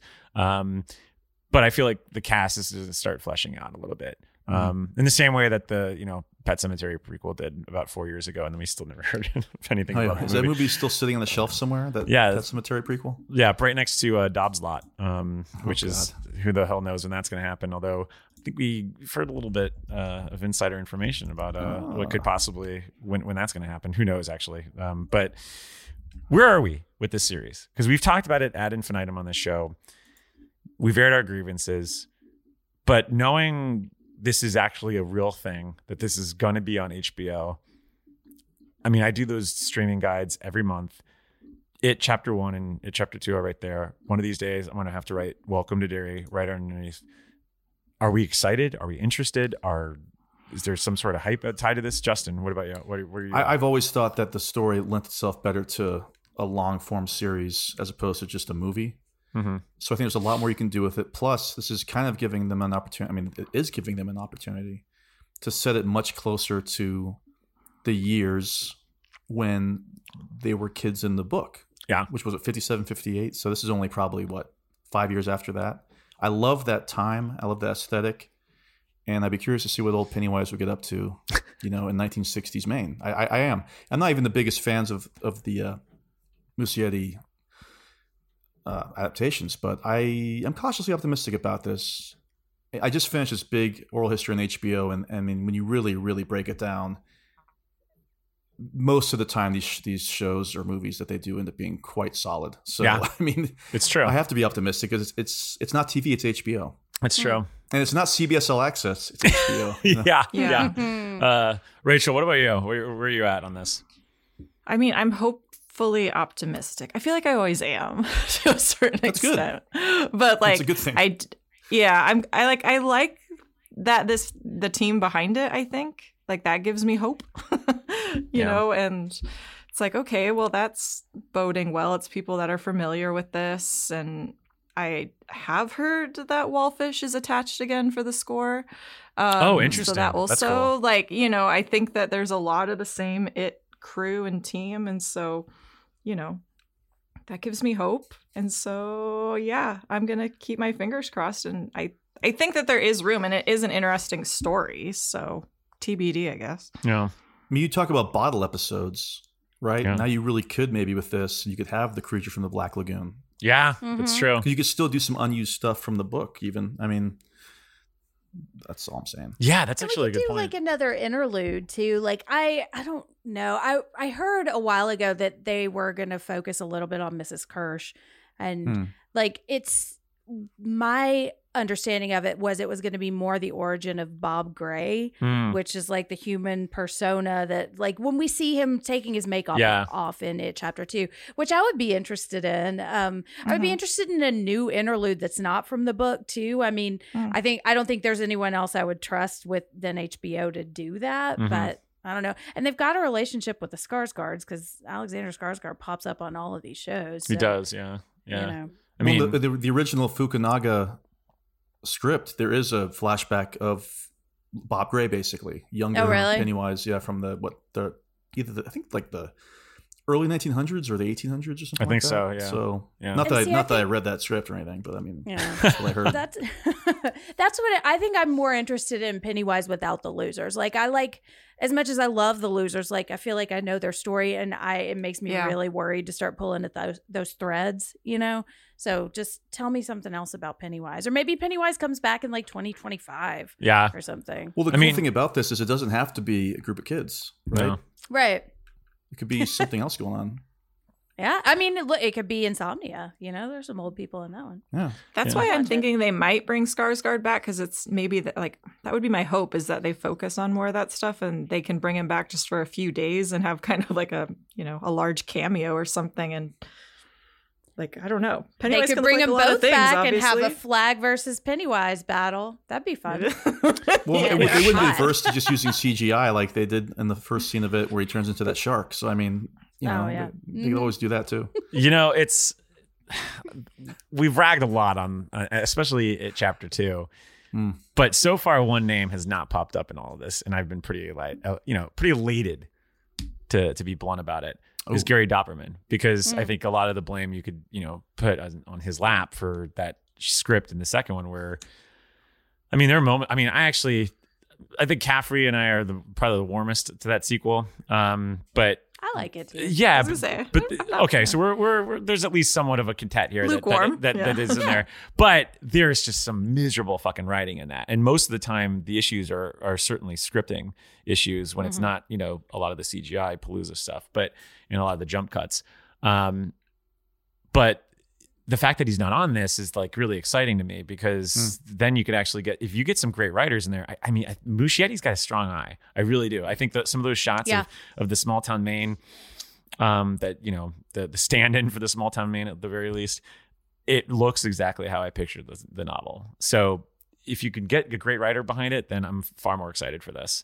And I'm interested to see, I haven't seen a lot of the credits for these showrunners. I haven't watched Fringe.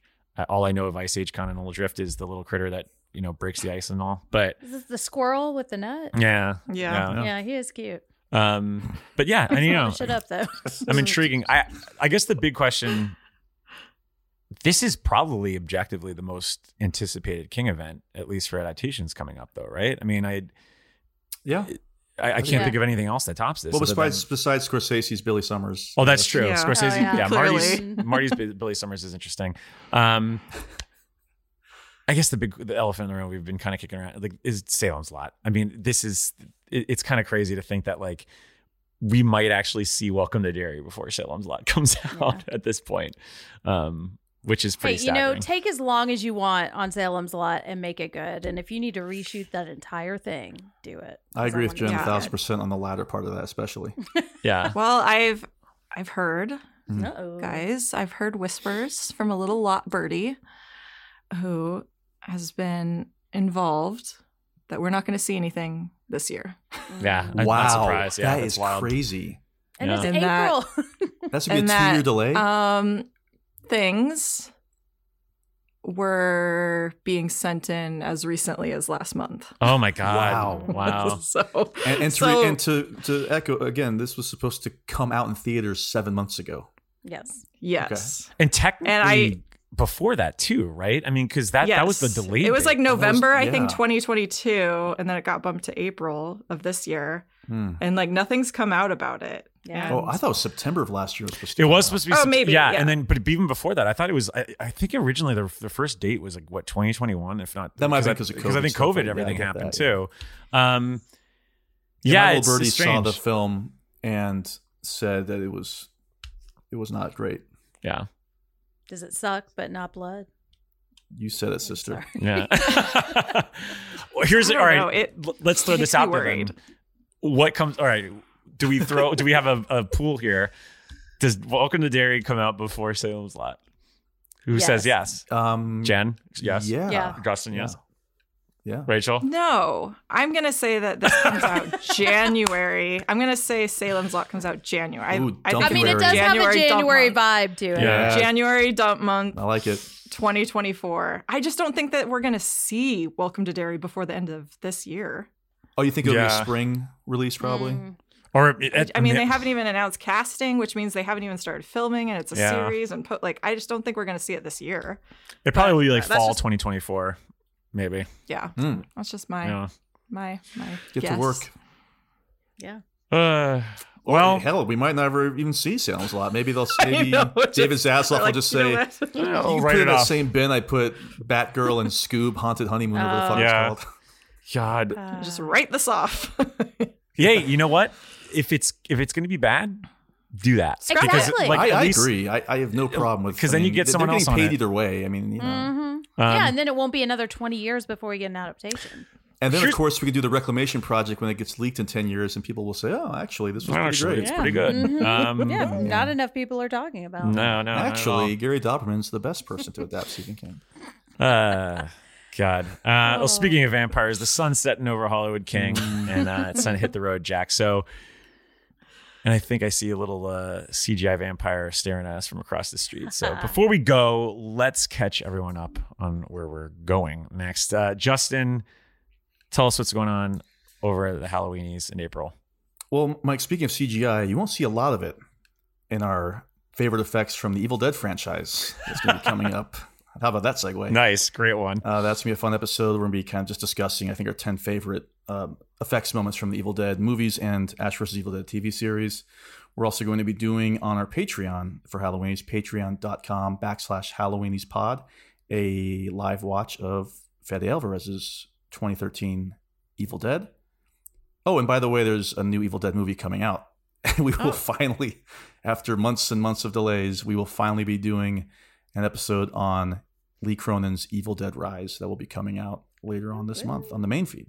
So, and Mike, of course, on the Patreon. What else do we have coming out?